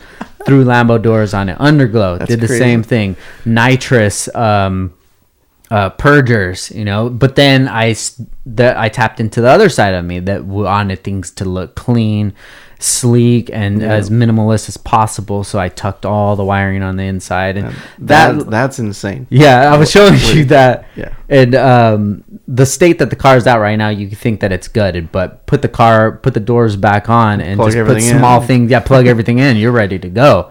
So I built that car with attention to every step of an enthusiast that I've been, from the kid who didn't even have a car to the business owner aspect of it all, using it for marketing and working with these brands and embedded these brands into the graffiti, not just putting a sticker on the windshield. Right. You know, Hasport, Rywire in there, Checkered Sports, K-Tuned, all those guys, they helped me make this vision become a reality. Yeah. So that car is going to live on, and who knows where that's going to go in the future, but I'm excited to see it go somewhere cool, man, and hopefully the story lives on. Yeah, it will. Know? I mean, it will. As long as you tell your side of the story to the new owner, I mean, it will go on forever. Yeah, and cool. Then... and that car, I mean, the car's been everywhere on the internet, so... Yeah. Everybody knows that car. Hell yeah, dude. And I know Ryan Hegner's listening right now, and he thinks a totally different way about that car. He's like, what the fuck happened to my car? Ryan is one guy that I've never gotten to know. Dude. I know him. I know of him, and I recognize him from all the events and photographies he's been in and things like that. But I've never had the chance to actually chat with him. And that's one guy that I would like to know. You have to, bro. Yeah. You have to go to Grid Life. You should go, dude. Yeah, so Throttle has actually been in conversation with Grid Life about getting involved. In fact, we're building a car right now that... if you've listened this long, you deserve this little Easter egg. But I'm hoping to race that out at Grid Life in Atlanta. At more of them than that. Yeah. No shit. Yeah, it's not a personal thing. It's a Throttle car that we're building, but I see it being a car that we can all take and enjoy at the track. And Grid Life is sort of the goal for that. Shout out to fucking Grid Life, dude. Dude, they've come up. Yeah, they're very smart dudes. I remember Chris from back when I was going to Import Alliance, and he was telling me about the idea of Grid Life before it became anything. It's so hard to do events nowadays and do something fresh. You know, it seems like, I don't know if you feel this way, but and no offense to any of my event promoter friends out there or people that own events, car shows have become this sort of cookie cutter thing, and it's not a bad thing, because I enjoy car shows. I really like going and enjoying the people that I meet and seeing the cars, but it's always, you know, either an indoor venue or an outdoor parking lot, bunch of cars parked around randomly, and there's really nobody setting a trend that's different. And in the past couple years, I mean, there was the hot import nights craze that sort of changed the game, and now everybody was doing that model, and then now we've got, you know, the Autocons of the world who stepped it up and did the stage deal where you pull the car over the stage on. Yes. You know, Stance Wars up in Seattle in the parking garage is super rad, very Fast and Furious vibe, and those are the ones that sort of stand out to me, and then everything else is just kind of this like, that's all kind of this run into the same. And I'm not saying it is a bad thing. It's not a bad thing. It's a car show, and that's what we anticipate car shows to be. But Grid Life, they really like grabbed a concept, and I remember when I first heard about it, I was like, not gonna work. It ain't gonna work. Yeah.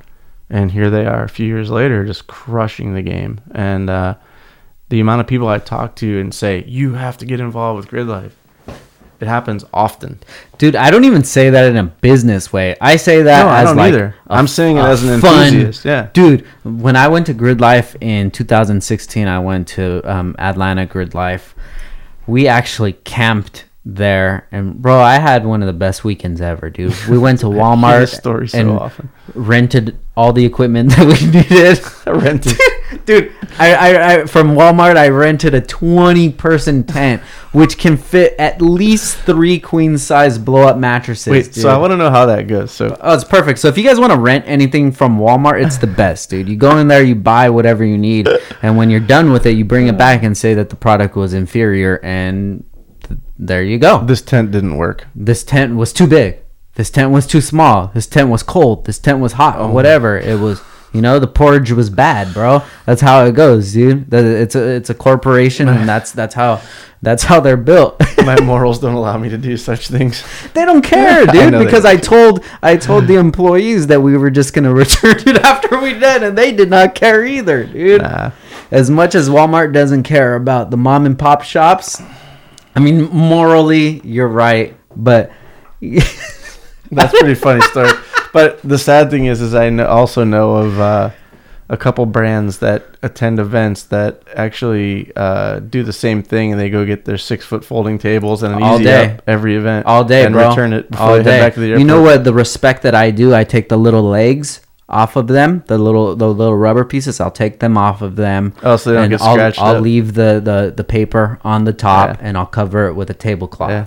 And then you just return it. Look, man, to be able to do shows from California and to do a show in New Jersey, it's not the easiest thing, dude. And especially to get our product over there. I'm literally carrying 150 pounds of hardware with me every time. Carry it on? 50 pounds in one bag, 50 pounds in the other bag, a backpack full of shit, and then a suitcase full of shit, like my carry-on, and a backpack with like underwear and socks just as small as possible. And that's like, okay, cool. If I need anything, I'll buy it there. Clothes are optional. Yeah, we gotta get these bolts there. We gotta figure this shit out, right? You go to Walmart, you go to Home Depot or whatever, you get these tables, you use it. I have a tablecloth. I take the little legs off, and then once it's done, you go take it back. These are things that you have to do to make it work. You're not stealing from anybody. You're simply renting. So you guys listening right now, rent your equipment, and I'll see you at Grid Life in August. Rent your equipment. But this year, Grid Life is teaming up with Eibach Meat. So Eibach Meat for the last couple years have been doing a tour, and every year Ryan just expands it to more locations and more locations. And I've been at, if I haven't been at every single one, I've probably just missed one, but I don't think I've even missed one yet.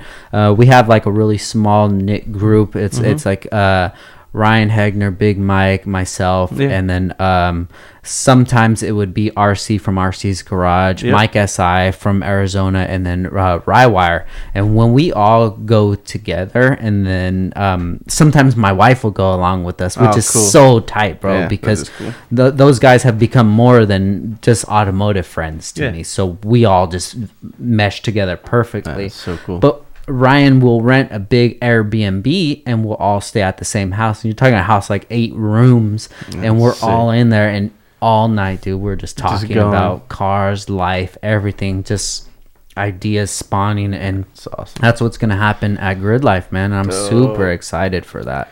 Yeah, so Throttle's been talking to them about potentially becoming a partner in some way, shape, or form. But I'm talking about going from a total grassroots standpoint. Yes. Aside from business, I would love to go there and just rip a car on the track and hang out and go to the concert, and like what they're doing is such a great service to our community.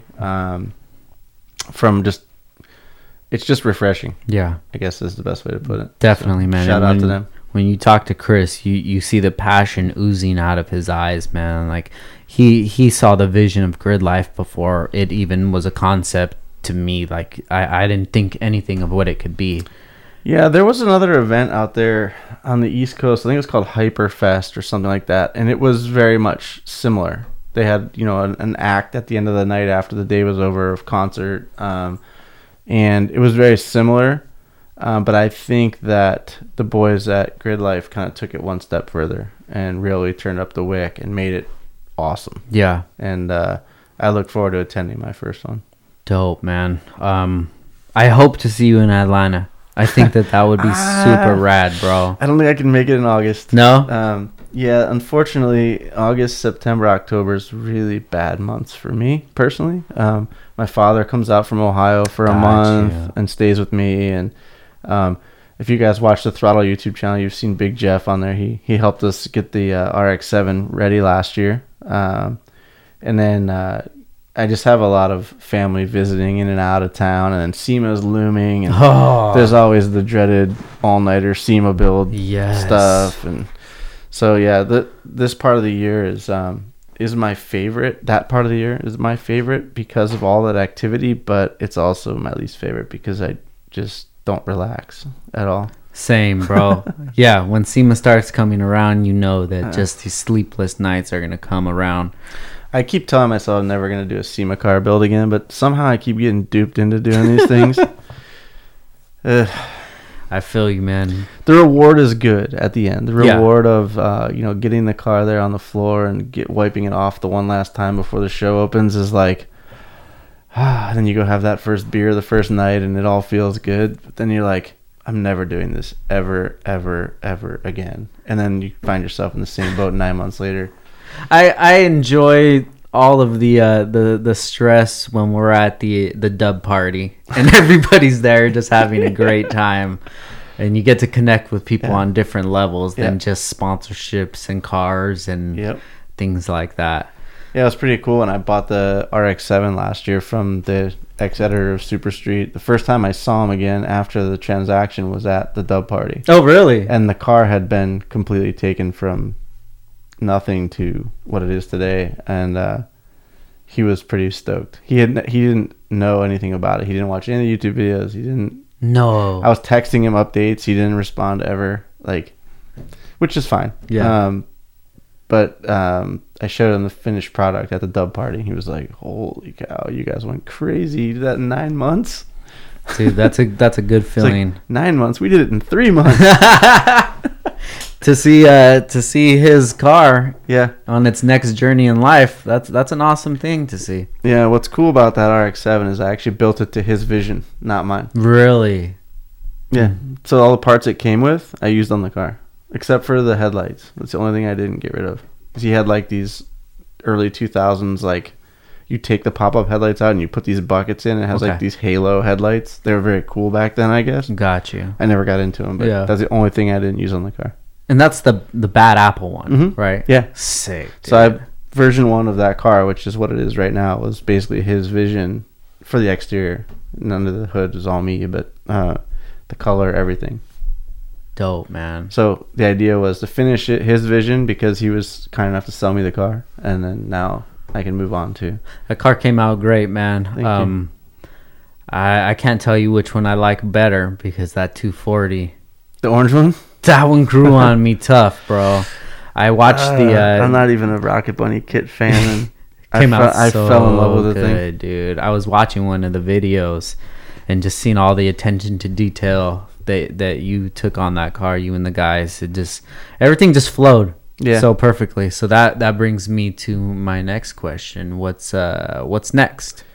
Yeah, it's a hard act to follow, and I'd be lying if I told you I wasn't worried about how I'm going to do one better. Yeah. Because I pretty much pull out all the stops on that one, Ricky and I. But, the next car we're giving away is a 335i. So reaching back into our bag of tricks, we're going with a Euro car this time. Evan's a big BMW fan.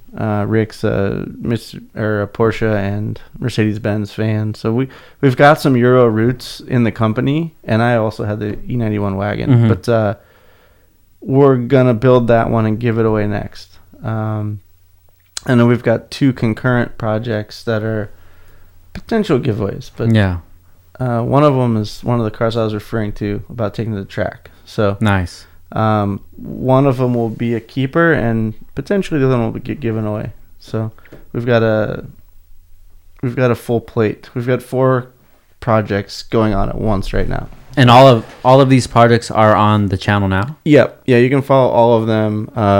2 of them are getting kicked off currently, and the 335 and the Toyota MR2 have been ongoing, and then the Porsche we just finished is going to go off to paint. We're just wide body. So we've been doing a lot of cutting lately, hence my bandage. I think I've become the US version of Nakai. I've just been cutting cars every day, cutting fenders off of cars and putting on over fenders. And but if I said I wasn't having fun, I'd be lying. That's all that matters, dude. Hell yeah, blast. Bro. Speaking of fun, are you going back to Auto Salon this year? Yes. Hell yeah, dude. Actually, we just had that meeting yesterday, so the Throttle team will be present. Dude, dope. So all the guys are going to go. I'm excited, man. I think TJ will probably go as well. We ran into you guys like 17 times in January. Yeah, the white boys are all getting around. Going to the same places. Yeah, dude, but it would be cool if we get to hang out over there, man. No, we will for I sure. always enjoy the times in Auto Salon. Yeah, it's so cool over there. It's such a different world, and I challenge anybody that hasn't been to Japan to go there and not be impressed with the quality of life there, the cleanliness. Hell yeah. It's just it's a whole new world over there. It's not what you anticipate until you go there, and then it's like, yo, this is my favorite country to travel to.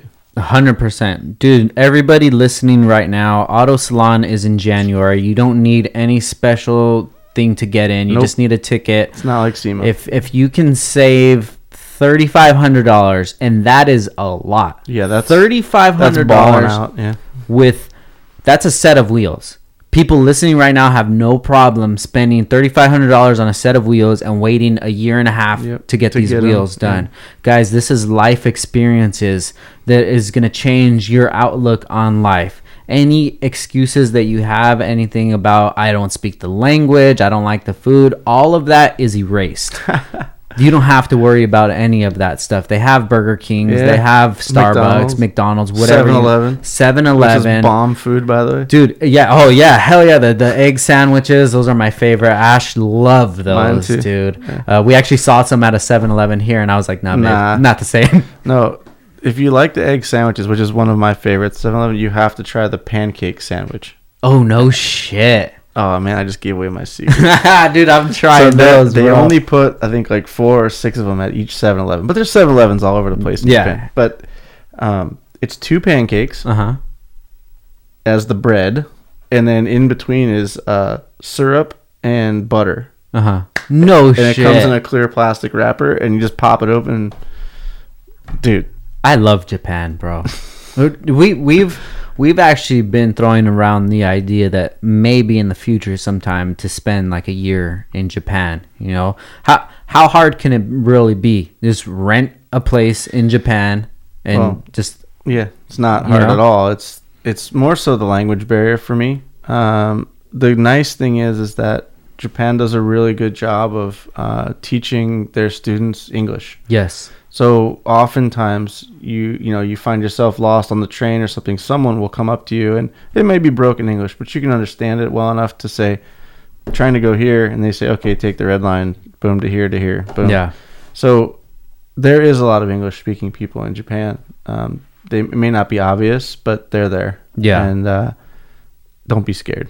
You should go. Guys, it's awesome. Plan it right now. As you're listening to this right now, once the podcast is over, go plan your trip. If somebody goes January, right? January. If somebody goes to Auto Salon because of this podcast, I'll take you out to dinner. Hell yeah. Right? Yeah. And we'll see how big that dinner gets. Dude, we could all get Japanese barbecue, grub, and have a great time, man. I guarantee it'll change your life. It'll be one of the best things that you did. It'll be way better than wheels. The other destination I like, and you should take them up on that offer because it's pretty dope. I definitely will. I'll join as well. The what's that? If people come out to Auto Salon, I'll join as well. Oh, hell yeah, dude. New Zealand. New Zealand? Yeah, so last year I went out. So I worked for Mad Mike for a couple of years, and that's obviously where he's from. Never been. So last year he holds an event called Summer Bash, which is ironically enough during our winter because they're in New Zealand. And so I flew out there with TJ and Calvin, and I had been there previously. What the hell did I go out there for? Can't remember. Anyway, so it was my second time, and we took in Mad Mike's Summer Bash event, and oh my God, was it awesome. No shit. So I've already bought my tickets to go again. When is it again? It's December 6th and 7th this year. Really? So it's like you go to New Zealand for Summer Bash, check that out, which is super rad. And then this year we're going to go to South Island, New Zealand, and check out a bunch of spots there. And then I come back for a few weeks, and then it's off to Japan for Auto Salon. So it's going to be a dope end of the year for me. Dude, Mickey, we should really do this, bro. Mickey and Frank's let's go Auto Salon dinner. Yeah. See who's man enough to make it out there, bro.